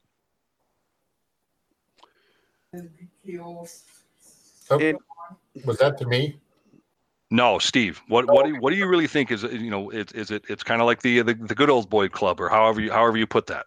Well, it is a good old boy network, because basically, if you here's the problem, and I have to elaborate because I want to make sure I'm clear on this. When you have someone who can when you have people who are walking around judging your army's paint job, well, how do I know what the agenda is of that judge? and I'm not talking about paranoia. I'm talking about I don't know what this guy's agenda is. I don't know if he's been told by someone, hey, give this guy a bad score. Now, Sure. I'm not saying that happens because there's no proof of anything like that, and you can't be paranoid, but that could be a factor. Mhm. You have sportsmanship. Well, if you're playing against someone who maybe just doesn't like you or just doesn't like your group, well, they don't have to screw you. They can just give you a 4 instead of a 5. Well, if that Sure. happens, you've already lost. Forget Sure. it. You might as well pack up your army and go home. You're not going to win. Right. Or And then- August. Go ahead. Sorry. Well, I just want to say one more thing. Sure. No one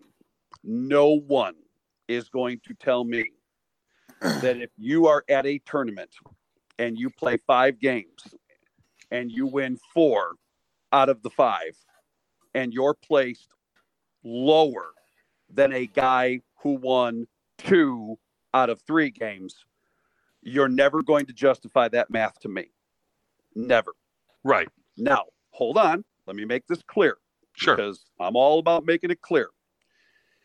Number 1, if I agree to the terms of a tournament when I pay my money to enter that tournament, then sucks to be me, because I accepted those rules when I signed on to play that tournament. And in fairness to any TO out there, if I agree to the terms of a tournament by registering for that tournament to play, then I have no one to blame but myself. Yeah, but in many cases, you got to make sure that you know the scoring system before that tournament starts. But in fairness, as I stated, in fairness, if I sign on to a tournament that has those rules clearly established and clearly, listed, then I have no right to complain. But that doesn't mean that I can't critique it, because as a customer, I have every right to critique something if I'm paying money for it. I don't have the right to complain and say that it's unfair because I paid the money for it. I agreed to the terms by entering the tournament, but I can still chat with my buddies on a show like I'm doing right now and say, I feel these things need to be changed. Okay. No, I like it. And August, she kind of understand what we're talking about here is, this happens many times with these composite scores. Let's say you and I are playing a game, and then we got to move on to our next topic here, because we're going to take the change off of Gary and let him have at it. But, August, let's say you and I you got playing a game and you absolutely beat the crap out of me. We're in a major tournament, say like Adepticon or something. Well, I'm upset that you just absolutely annihilated me. Top of turn 2, my army's off the table. I'm done. So you might be the nicest guy in the world, but I'm just a poor little sport here. I'm just a little, moody little wimp. So I decided I'm going to give you a 2 on your sportsman. Now, in a composite score scenario, I've literally just screwed you over. You didn't do anything wrong. You didn't cheat. You didn't do anything. But these things happen. So one way or the other, it's too manipulative. And that's and that's what we're talking about, August. You kind of follow the bouncing ball on kind of our little bitch here. Yeah, it totally makes sense. That your ranking should not depend on what your opponent thinks of you as a player, or even if not at that, just like Steve was saying, they give you a 4 out of 5 just offhand, not even thinking about it, and it can screw you over. So exactly. Yep. And Gary, I would call those guys toxic jackasses, right? Every time. All right, man. So, chains are off. Go get them. So first, before this gets started, when I finished, I'm going to end on something that's a very positive note, because it's what I tend to do every time, regardless of what the beginning of the topic is. Because there's something out there that I don't know if you guys are aware of, but after this, it's a very important message that was done by the community as a whole a long time ago. And it should be what we try to live up to each time we go out and do something. With that out of the way, there's things that are going on in both communities from people who don't have the testicular fortitude to say things in front of other people. But they will say them about them whenever said people aren't there. And then when confronted, what do? Anybody? Any guesses? They fold like the Argentine army in '82. They fold like a chair under my ass. Right. They deny it. Well, people aren't going to make this stuff up. So I don't know, should I keep names out of it or not? So that's where I'm at right now. I would keep names out. Yeah, Let's let's keep names out of it for now. Okay, for now. So I will say this: when I'm in an event, and this has happened a handful of times, and I hear somebody bashing a certain player or a certain friend of mine, I go to that person and ask them specifically what it is that they're talking about, what it is that they have a problem with the person that's on there. And then they typically backtrack because they were doing is making an excuse as to why they lost, and then coming up with some other BS reason. And that's how everything gets started, general hospitalized in the background. So everybody goes around, oh, well, the only reason why he won is because he cheated on this. My immediate question is, why didn't you get a judge and ask right away? And you know what the response is 90% of the time? No. That's the 10%. The 90 of it, and this is the hypocrisy of it. Oh, well, it really didn't matter that much to me. Oh, Why are you bitching about it? You're still no, that's just a lie. Yeah, it mattered a lot. You're just too much of a wimp to do anything about it. Right. Then or it's just a lie that didn't happen. Right. Oh, I didn't even go there. Yeah. Because there's been a couple of times, and since we're leaving names out of this, makes it very difficult, that I was at a large event, and a friend of mine was there, and the guy next to me is talking about him. So I go get said friend of mine who's much like me and said, hey, you might want to go over here and address this. So he walked. I think I know this person. And asks them, hey, what are you talking about? And then immediately clammed up, or like that, and just pretended like nothing happened. I mean, literally said no other words. But 5 seconds ago, he wouldn't even let that person sack his groceries. He was so far against them. You're talking to my friend in the wrong tone. You didn't write it down. Keep rolling. You didn't set up a meeting. You didn't do any of these kind of things. When you hear stuff like that, say something to that person. That's the only way it's going to stop. If you don't say anything to the person and then you turn around and talk about them while they're not there, guess what? You're doing the exact same shit. Stop it. If you're not going to go up and say something to clear the air, then let it go.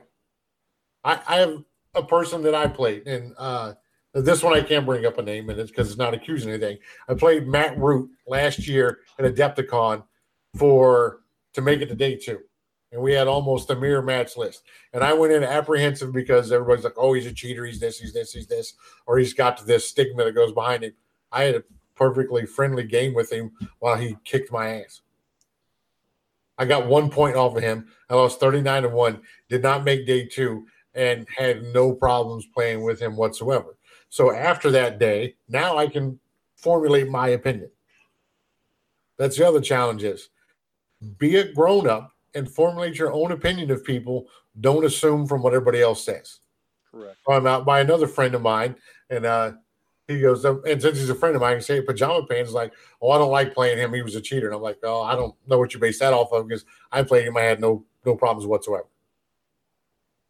Right. So don't just buy into something because somebody says it. If you hear somebody talking about it, confront them about it and ask your friend. I've had a couple of friends that were accused of cheating. I asked them about it and they said, yes, I did that. Oh, so your friends actually said, yeah, I cheated. Yes. Okay. Years ago, Okay. 5-6 years ago. Say I wasn't as good of a person then. I was more of a kid. I've grown whatnot out of that and accepted it and admitted it. People still can't let it go. Is it wrong that the person did it? Sure. Is it more wrong that you hold a grudge against somebody for years over a game whenever they've changed? They come Seems back, like a colossal waste of time. right, and apologize for it, and trying to make amends for it. And there's a difference between, here's something else we need to clear up. There's a difference between cheating and then utilizing the rules. Some people don't like some of the rules. So if you use them, they say you're cheating, even though you're not.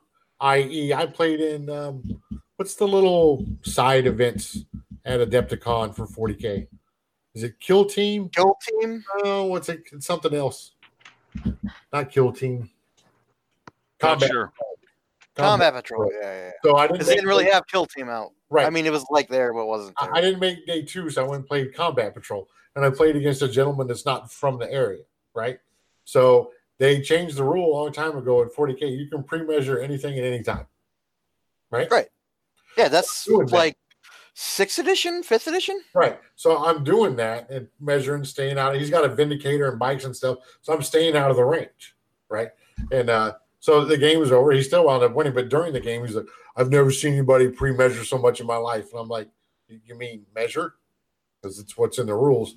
Yeah, but we don't just play like that. We just put our stuff out there and what happens. I said, so you don't play by the rules? So you're telling me that tactically you put something on the table and hope it's in range or hope it's not in range of whatever it is that you're going with.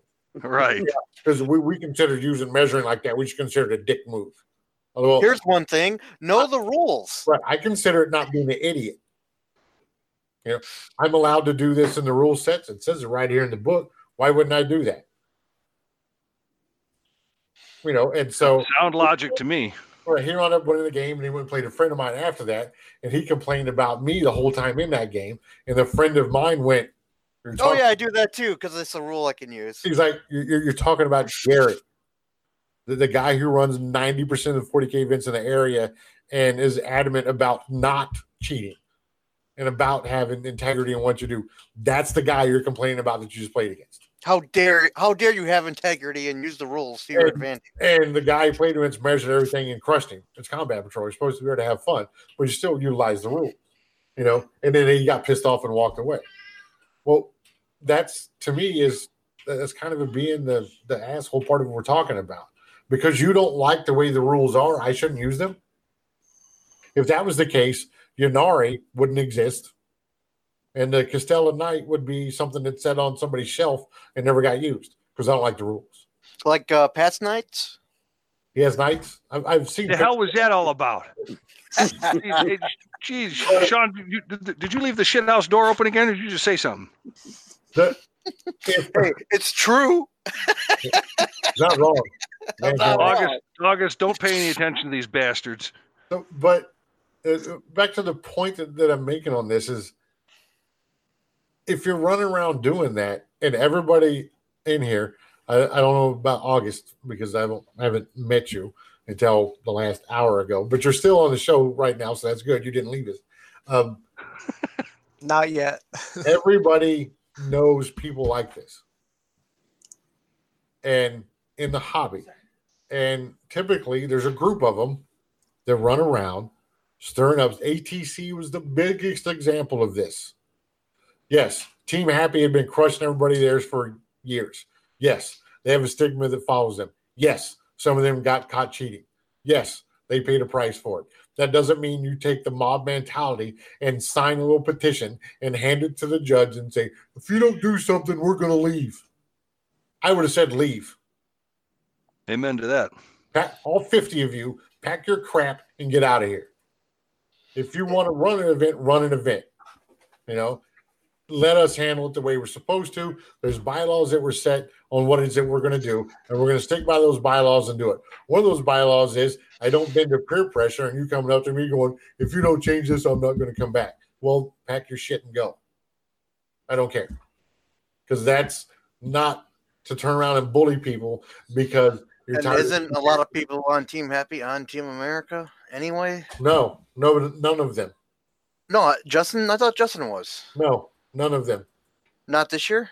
Nope. Tony Grappondo was. He's not anymore. Okay. And none of them are on. Nope. Not a one. I know. You still got Navanati and then... yeah, but they're not on Team Happy at all. They're on Beast Coast.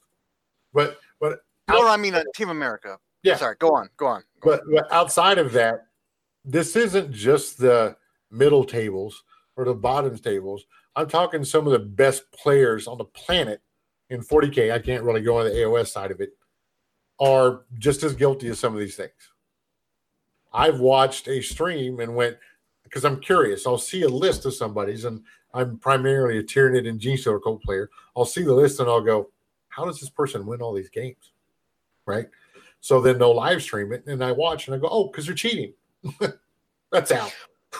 I don't want to, like, I would watch a few streams, and they would literally do something wrong on their stream, and I'm like, you guys are doing this wrong, and then no one. Well, they were streaming that event. Right. Well, here's what I do. This is very hard leaving names out of it. Just want you to know that. So I'm watching a particular game. A friend of mine is a friend with one of the people playing. A stratagem and used incorrectly, which is a big deal. Oh, it's not that serious. Yes, it is. It's just a game, then stop cheating. If it's just a game. So I text the friend of the friend, said, hey, make sure that Billy reads that stratagem next time because he's using it wrong. And sure enough, he read it next time and he was using it wrong. And guess what? Now he can't use it wrong anymore and he lost his next game. Coincidence? You crush everybody. And then all of a sudden, you get up to the higher table and you're not allowed to not do something. Certain things have to be met for the stratagem to work. Only half of those things were being met. Oh, well, it was just a mistake I made. I said, you've played like 30 games with this army. Is that the mistake you make every game? Yeah. How much of your 20-5 record is tainted because you're playing this wrong? Oh, well, I just made a mistake. It's the first line of the stratagem. I know what you're talking about. Do not read it. And the person found out it was me that reported it and questioned me on it. I said, because you did it wrong. What do you mean? Oh, well, it wasn't that big a deal. I said, it's a huge deal. If you're talking about a game that people travel to go to and you're playing something incorrectly, I won't say cheating, you're playing something incorrectly, but you're one of the best players on the planet, you would think you'd play it right. You would think, yes. And that's why I always go, and this has happened numerous times in games. Oh, well, I'm going to use this stratagem. I said, can I read that stratagem, please? Seriously? Yes, seriously. So we'll go through and then dig it out. And as soon as that question is said that way back to me, I know that stratagem is being used incorrectly. As soon as you really want me to get that so you can read it? Yeah, that's why I fucking asked. They're not asking because they're capitulating with your curiosity. They're scared shitless that they're going to be found out. So I bring it out and I go, so this stratagem that you're using in the shooting phase can only be used once per game in the movement phase. Oops. Oh, well, I must have misread it. The whole card? The whole thing. Those are the things. But you already used it once. I made it up myself. This is actually not the right card. I made one for myself. That immediately makes me want to go to his previous opponent and go, hey, how many times did Joey use this stratagem in your game? Oh, well, every turn. Well, it can only be used once per game in the shooting phase. So read them. So what I've started to do, I used to buy every codex because I became the librarian to read it so I wouldn't get screwed on anybody's rules. Right? And I've learned that. I still do that. Well, it's an effort in futility. There's just too much. So now what I'm going to do is sell those said codexes and go buy the little boxes that has the stratagems in them, the cards, and bring all of them with me and look across the table and go, oh, I'm playing against Imperial Knights. Here's my Imperial Knight stratagems. I'm going to use this. You can't. Why? Well, because you can't. It says it right here on the card that you can't use this particular time. And everybody's listening will be like, oh, he's over exaggerating. No, I'm not. Hey, $15 is cheaper than $40. Well, no, I'm about people not reading their rules. I was at. No, I kind of completely understand where Gary's going with this. I mean, it's funny. What I'm imagining right now is you're going to do that. You're going to have your stratagems, all the different army stratagems, and they're going to turn around on you. You're going to be the rules Nazi. You're going to be this guy, and it's almost like rather than accept their own visceral behavior, they're going to try to turn it around on you. I could already see it happening. He had all of my cards over there, and he read every one that I used. How dare he read to make sure so he can learn my rules? How dare he? Guess what else I read? You just wait till I find out that I've got your wife's phone number. That's right. Was that me? No, calls me. That might be why. So we've discussed this and linked already. So. Sorry. No. Wrong stratagem. So but you know what else I do? I read my book. I know my cards. And How dare you know your army? I go, hey, I'm going to use this stratagem. Do you want to read the card? And at first they're like, no. And then I do it. It's called overrun. And immediately after I do it, they're like, can I read that card? There you go. Everybody wants to read it because it's pretty good. That's the one that allows you to attack again, right? Overrun. This is, I'll get it real quickly. It's played wrong so many times. Overrun says, after you have finished combat with a Tyranid infantry unit or a Tyranid unit, if you killed a unit and you have no enemy models within 3 inches, right? Those are the 2 stipulations. You killed a unit, no enemy models within 3 inches. Typically, after that, you consolidate, which is a 3-inch move. Right. Overrun lets me move in advance as if it was a movement phase instead of consolidating if those 2 items are met. Okay, and you just play it so basically that's in the command. You can play on any turn essentially too. Right at the end of it, at a fight phase. Whenever I go to consolidate, I would play that card instead, as long as those things were met. Here's why that's a big deal. Because if I have 20 Gene Stealers, I assault you, I kill that entire unit, no one's in 3 inches. I spend this, I can now move 8 inches, which is their normal move, and then advance D6. Kraken, which everybody uses, when they advance, they roll 3d6 and pick the highest. So I'm going to move 13 inches after combat, either to another unit and then use fight again and kill another unit, or I'm going to run back into cover or terrain so you can't shoot me. That's a huge deal. If you use that stratagem and you go, oh, I killed a unit, so I'm going to overrun. No, because you're now within 3 inches of somebody. The reason why it's a big deal is because now you only get to move 3 inches. They get to fight you, they get to shoot you, they get to do all kinds of things. If I can run 13 inches away, it's much more tactically to my advantage. But you have to kill an entire unit, you have to be 3 inches away. I played it wrong in game 4 at ATC, thought that all I had to do was be 3 inches away, read the stratagem and went, I can't do that because I had to kill the unit, and I lost that game. It's the only one I lost at ATC was that game because I played that stratagem wrong. The person I was playing against didn't ask to read it. He didn't say I was doing it wrong.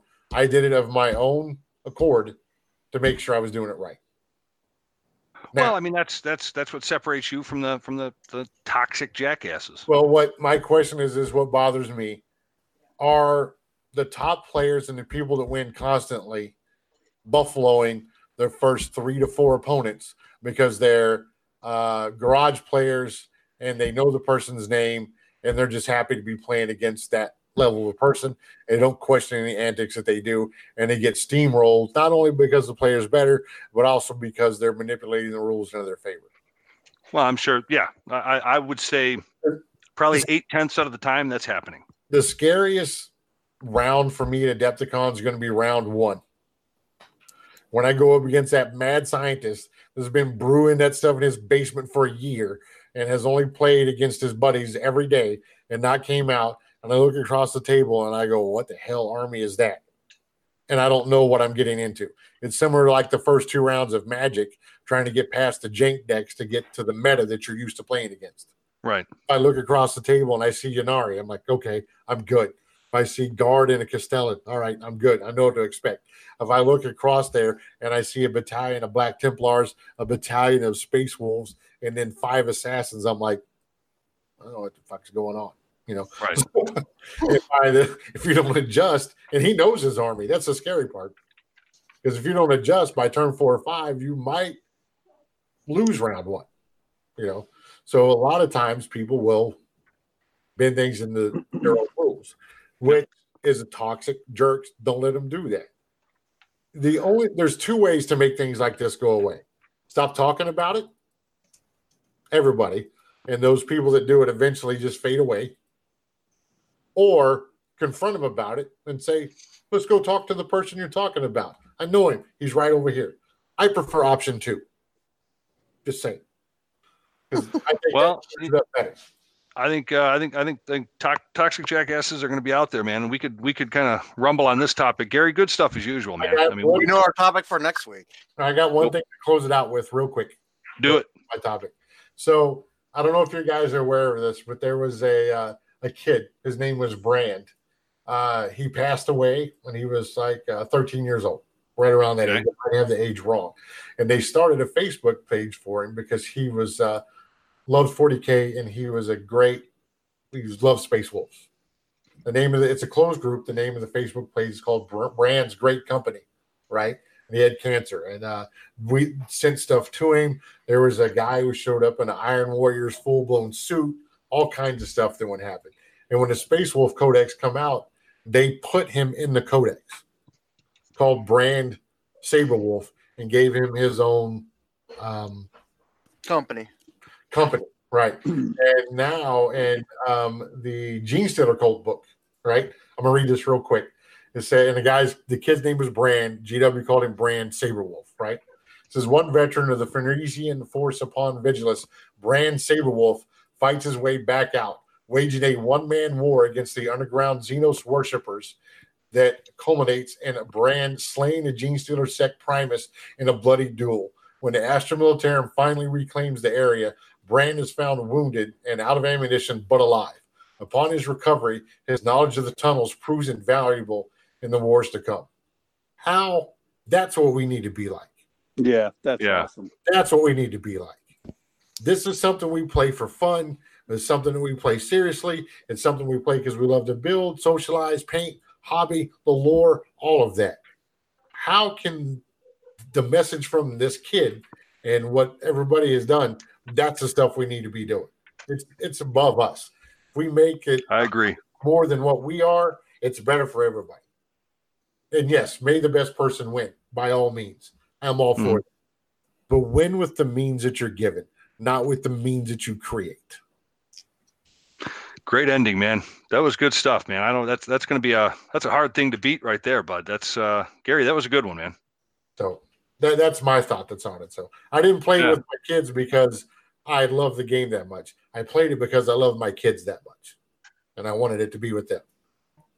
But they like Magic now, so I'm pretty much tabletop dead to them on those. Well, that happens, man. I've heard those stories, man. But hey, don't forget to check out our website at grimdarklive.com. Gary, good stuff, man. I'm rolling right on with the show, and I'm not giving it much consideration, but that was pretty damn good. But folks, don't forget to check out our website at grimdarklive.com, our Facebook page of Grimdark Live. While you're on our website, you can pick up one of our T-shirts, dice, or become a patron. Grimdark can even paint your models for you. We even have a painting service. We can't play them for you. You lose every game, but we can paint them, make them look pretty. You can gain immediate access to our past shows, Take One videos. And speaking of those Take One videos from Grimdark Live, this is a special series of ours. Make sure you watch for those videos. These are our extra webcasts for all things Warhammer 40K and Age of Sigmar, and topics range from bat raps, special interviews, tutorials, and even some live gameplay. And you can also get Grimdark Live on Twitter at NobblerG and Twitch TV as well. And by the way, I don't know if you guys saw it up here, but Grimdark Live actually has their own dice. And we actually have a guarantee with this dice. It's the Gary Frank guarantee. And with these dice, you're guaranteed to roll a 6 on every 6th roll on the 6th day of the 6th game against the 6th opponent. That is the Gary Frank guarantee. And he also personally blesses every pack of dice that are sold. So get yourself your Grimdark, by the way. So Grimdark dice with your very own Gary Frank guarantee from Grimdark Live. So all right, man, we'll roll on. So we're gonna get right on going. But normally at this stage of the show, and I know we're running a little bit late, but I hope for everyone's sake you're enjoying the show. And in August, thanks for hanging with us, man. This is a hell of a roller coaster ride, huh? Yeah, I'm just enjoying listening to it and glad to be a part. And at this point, normally, we start leading into a topic. Generally, we talk about things that Randy has to say. But as you well know, if you've been just joining us here at the top of the show, Randy was in a severe accident at his normal job, and we understand that he's now recovering. But we just want to say that we are very happy that you did not fare the same fate as poor little Mr. Giggleberries. So Will you stop? please let us know if there's anything we can do for you, Randy. If you need new pumps or stiletto heels or anything like that, we'd be more than happy to. He's help fine. you with He that. was posting in YouTube. So you don't have to defend the situation. This is an open forum here, Sean. We all understand. He's a hell of a dancer, by the way. Randy, he's so insane. So moving Randy, on. I hope you play him Saturday and just curb stomp Pat with all your spooky little ghosts. Moving on. So here it is right here. We've got at this point in the show, we come across the rumor engine. And August, you're familiar with this, right? Where we actually get it wrong every single show. Are you familiar with the rumor engine? Oh yeah, you guys are 100% wrong. No, we're actually going to turn this shit around. We're turning this franchise around. I'm telling you. Next show. So I don't even know where to begin with that thing. August, what is that, man? Kind of looks like some kind of maybe like a pump or something. Maybe like a hard to say. Yeah, exactly. You've got some kind of a screw or threaded rod here, some kind of a lock nut there, going into a. Gary, what is that, man? That is a knee replacement for Randy. Or he needs one of those now. No, I'm sure. I mean, look at him. Look at them all laid up there. See, that right knee looks pretty lame. It does look a little swollen there. That stage, all that whipped cream and glitter. It's just unbelievable. Anyway, you are foul. That whole body is swollen. I mean, come on. In the background on the bottom right, where it has the little gene stealer person, there is a piece of terrain that comes, which is like a subterranean drill. I believe this is the arm at the top that's holding the drill. Okay. All right. Steve. Or I could go with the lame route and say it's a lever of some type. So. Okay. Steve, what say you, man? I don't know. Looks like something 40K. Well, yeah. Yeah. I don't know. I don't know. It looks like something, mechanical. So I would. So says the 40K, the fantasy guy. Gotcha. Sean? I'm going to kind of agree with Gary on this one. I'm going to go with it's going to be probably a piece of terrain that will be used in the kilting box for probably cult, gene stealer cult. Okay. Could like be a drill or like a pump or something like that. All right. Well, that was maybe a crane. That was definitely one of the harder rumor engines, man. So it was a tough one. But yeah, we're winding the show down, and as we start to wind the show down, we have today's question of the day, and which is brought to you by GameStorm Games. They're a LAN gaming center, card shop, computer, Xbox 360 repair center. They hold video game and Magic the Gathering tournaments as well as tabletop games of all sorts. You can visit them at 1243 State Street, Suite 107, Lamont, Illinois 60439, or get them at GameStormGaming.com. So here it is. August, and we're actually going to give you a shot at this one too there, Steve. August, we got a question of the day. We're going to throw it at you first here, bud. So here it is. What was the most difficult rule or concept to learn for pick one, either Age of Sigmar or 40K that you can recall? So for mine, I'm actually going to be applying it to both systems, both 40K and Sigmar. Got it. Okay. It's the concept that things are not meant to be very tanky. Things are meant to die quickly, because I think that gives you a certain level of like satisfaction when you're able to kill things. Going back to 6th and 7th edition of 40K specifically, it was a very slow game. It was, even killing a single guy was difficult. Whereas now you can wipe out whole squads very quickly. So I think it was really hard for me to understand, why is my tank not lasting long, or why is my bloodthirster only have a 4-up armor save? It's because they want you to kill things very quickly. I like it. Okay. Yeah, that makes a lot of sense. Steve, what say you, man? I would say breaking the mindset of the turn sequence, because in the past we would always do movement magic, and now we have to do the magic first and then the movement. And so a lot of the times in the old days, your strategies would be based on that movement magic. And it just, I don't know. When I first started playing AOS, it was kind of hard to break out of that cycle. Gotcha. All right, good. Well, good answers, guys. Thank you so much. And as we continue moving on and winding down the show, we're going to start talking about some upcoming tournaments. And with all the tournament activity out there, we couldn't think of any other way to announce any tournaments without mentioning the great Grimdark Live partner and Frag Factory 3D Printing. I mean, what's a game or tournament without terrain? So Frag Factory 3D printing life into your games. You can visit them at their Facebook page at Frag Factory 3D Printing. They actually, guys, they've got some great stuff. You've seen some stuff on our tables where we're getting our stuff painted up right now for some bat wraps that are going to be definitely happening here soon. So, and speaking of which, also speaking of tournaments, Grognard Games is a proud partner of our annual Armed Forces Day tournament held every Armed Forces Day in May. The 2019 tournament will be Saturday, May 18th on Armed Forces Day, where 100% of the proceeds goes towards the USO in support of our active duty troops. So please join us for a great tournament, Armed Forces Day 2019, to support our active duty troops. And we will have a location by our next live show. I've got some things we're going to be working on there. So good stuff to come for Armed Forces Day. So, but now we've got some tournaments coming up, gang. So that we really should mention. We've got obviously February 9th through the 10th. We got LodgeCon, and we've got Gary's Broken Heart. We got LVO. That's February 7th through the 10th. Holy Wars, February 22nd to the 24th. Adepticon, the Beast. That's the March 27th through the 31st. And we've got the D8 Summit Charity Convention in Utica, Illinois. That's going to be happening May 3rd through the 5th. Gang, what did I miss? August, Steve, anyone? What did I miss out there? Any other tournaments you guys know of? No. LodgeCon Saturday. Yeah, LodgeCon. LodgeCon, I mentioned that one. Yep. I talked to our friend Kyle, and he said that he's getting some guys to come down from Wisconsin. So it looks like Greg's going to have a pretty nice turnout down there. Oh, that's good. Awesome. Good deal. There's 2 next weekend.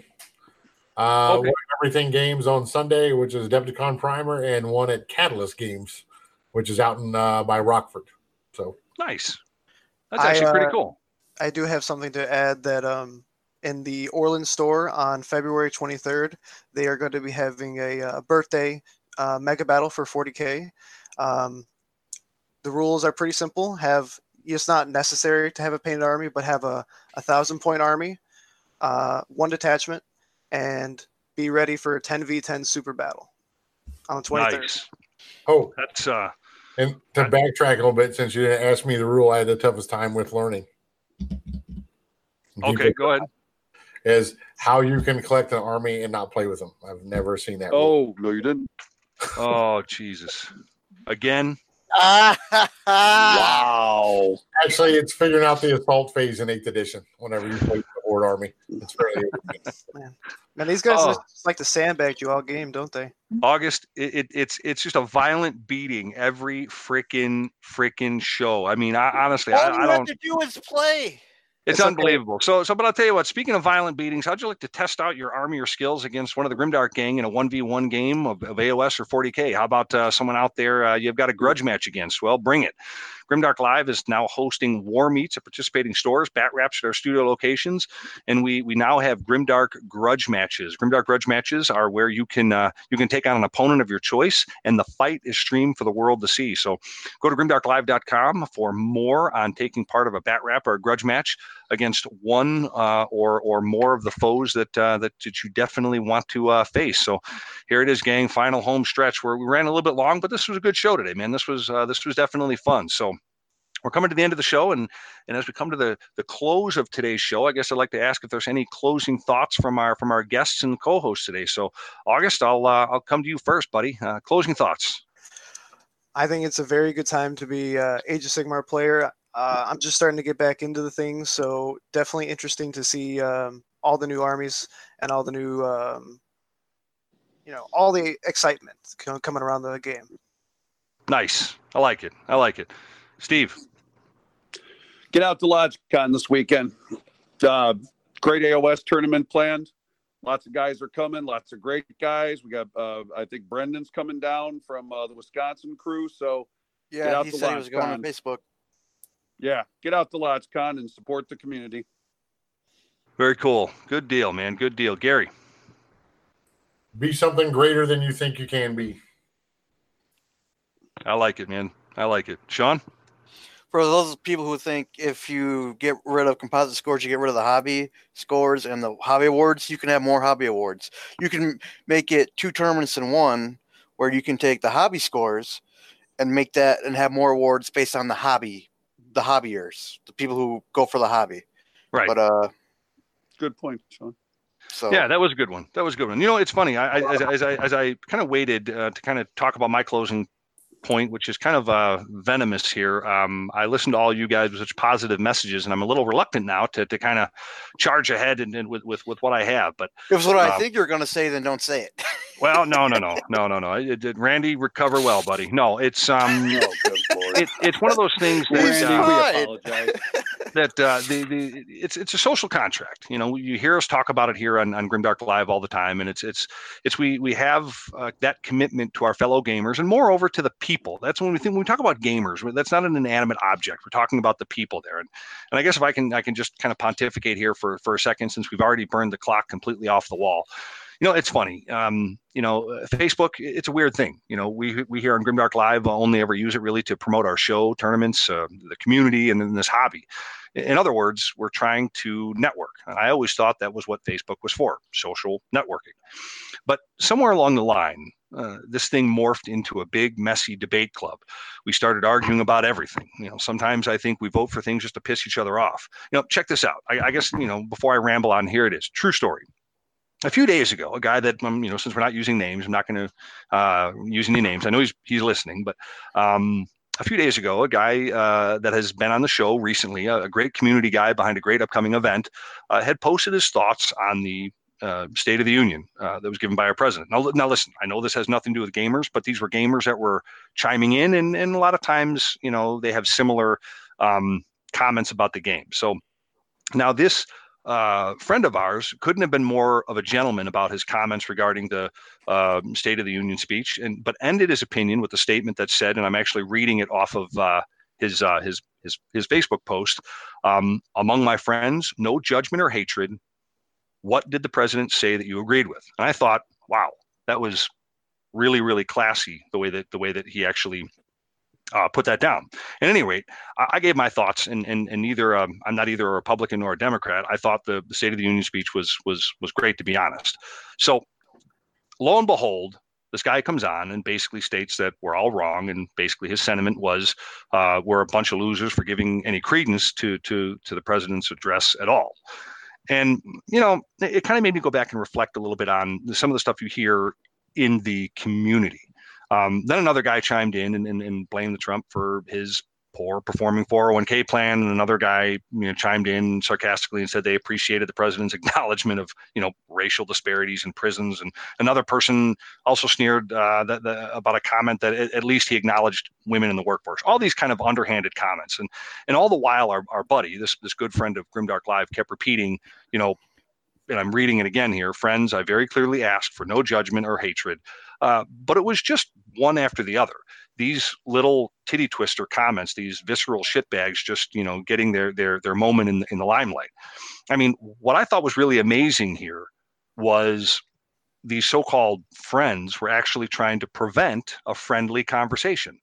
Now, I suppose with a platform like Facebook, we could just unfriend those types of people, and I'm sure that some of them would wonder why. I mean, I had to laugh at one point when one of the guys chiming in with a crappy comment had the nerve to say, I wasn't trying to be inconsiderate or being hateful. I guess I'll just show myself out now. When that's all the guy was doing the entire time. What do you mean not trying? But at any rate, why is my closing thought on this show today, you ask, this crappy topic, and why the frick did I make it about politics?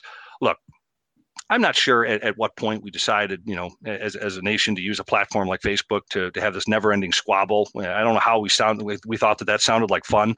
I think that humans are naturally cooperative and naturally warlike. We need to live peacefully in our own tribe, and then eventually get together every now and again to kill some other tribe if we have to. That's life on Earth. That's why we need social skills. You hear us on Grimdark Live talk about the social contract. We have allies. The reason why we have the social skills is so we have those allies when the shit hits the fan. Facebook is constantly short-circuiting our social skills. You post, and I believe that bleeds over into when we're standing face-to-face with somebody, even some of the topics we talked about here tonight. You post a few thoughts to your online pals, and some isolated jackass rips you a new one because he has a bad day and you popped up on his newsfeed. So now you're under attack. This isn't going to bring out the best in you. Do we really believe that these keyboard warriors would ever say these things they write to somebody's face? No, never. But we see this very behavior every day in this hobby, in this community, right? I mean, we do. A lot of passive aggressive bullshit from self-entitled finger sniffers who are just mean little fuckers. A bunch of short pants, if you will. Now, don't worry, guys. I'm not going into another short pants story. But I think as a community, we have to understand that the social contract doesn't just start and stop at the table where the dice, bounce all over the place. The social contract also extends to the people that you know from this community. And the reason why I guess I hedged so much on the political end of it, and I don't like to do that, was because the people that we were talking to were fellow gamers. These are our friends. We're gamers. So our friends and our associates, the people that we deal with, for the most part, are gamers. So whether we're talking about Sanguinius or whether we're talking about, Skaven, or whether we're talking about some guy that, screws you over at a tournament because of a stratagem, or a State of the Union speech by our president, it's all relative, because you're going to carry those attitudes and those comments with you when you do see those people in person. And I think when we hear Grimdark Live talk about the social contract and how we conduct ourselves and what we look for in each other, I think it extends to those broad spectrum things, even if they're outliers to why we're all here, and that's to throw dice. So my closing statement is, I think as we get in this competitive tournament scene, we're forgetting about the social contract. And let's all remember that and embrace that. That's it. Too long-winded, guys. Sorry about that. Everyone still awake? No. Can you wait? Yay! Clap, right? Clap. He's done. No. All right. Thank you very little. So that's it, guys. Another great show. Sean, Gary, and Randy out there on that stretcher. Poor little guy. Would you stop? I'd like to thank both of our guests, August and Steve, and all of our listeners for another great show. And we look forward to having you back next time. We discuss all things related to dice, dragons, demons, and dwarves in the Warhammer world. So please don't forget to join us next Thursday at 7:30. So until we meet again, remember, don't be a short pants. Let's all embrace the main message here from Grimdark Live, and that's a social contract we have between gamers and the commitment we have to this community. We're only as good as our last game. And as always, please don't forget to give our channel a like or subscribe if you haven't already done so. So with that, may the dice gods bless you and your sweaty palms. Bye.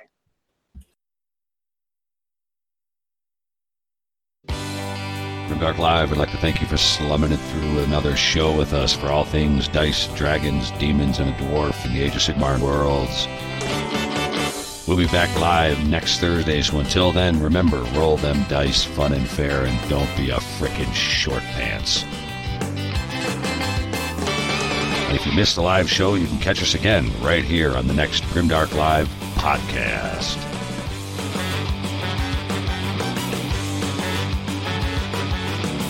Never fear, gang. There'll be more great content from Grimdark Live throughout the week, with Monster Mondays, Table War Tuesdays, Warhammer Wednesdays, Grimdark Grudge matches, and a ton more. So stay tuned and stay grim, all you dice-chucking, glue-sniffing gamer goons. You're all awesome. Looks like I picked the wrong week to stop sniffing glue. Remember, embrace the main message here from Grimdark Live, and that's a social contract we have between gamers and the commitment we have to each other and this community. We're only as good as our last game.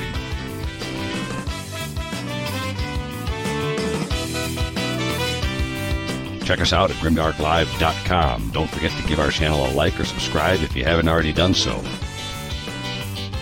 So long, Grimdark Goons. Until next time, may the dice gods bless you and your sweaty palms. Bye.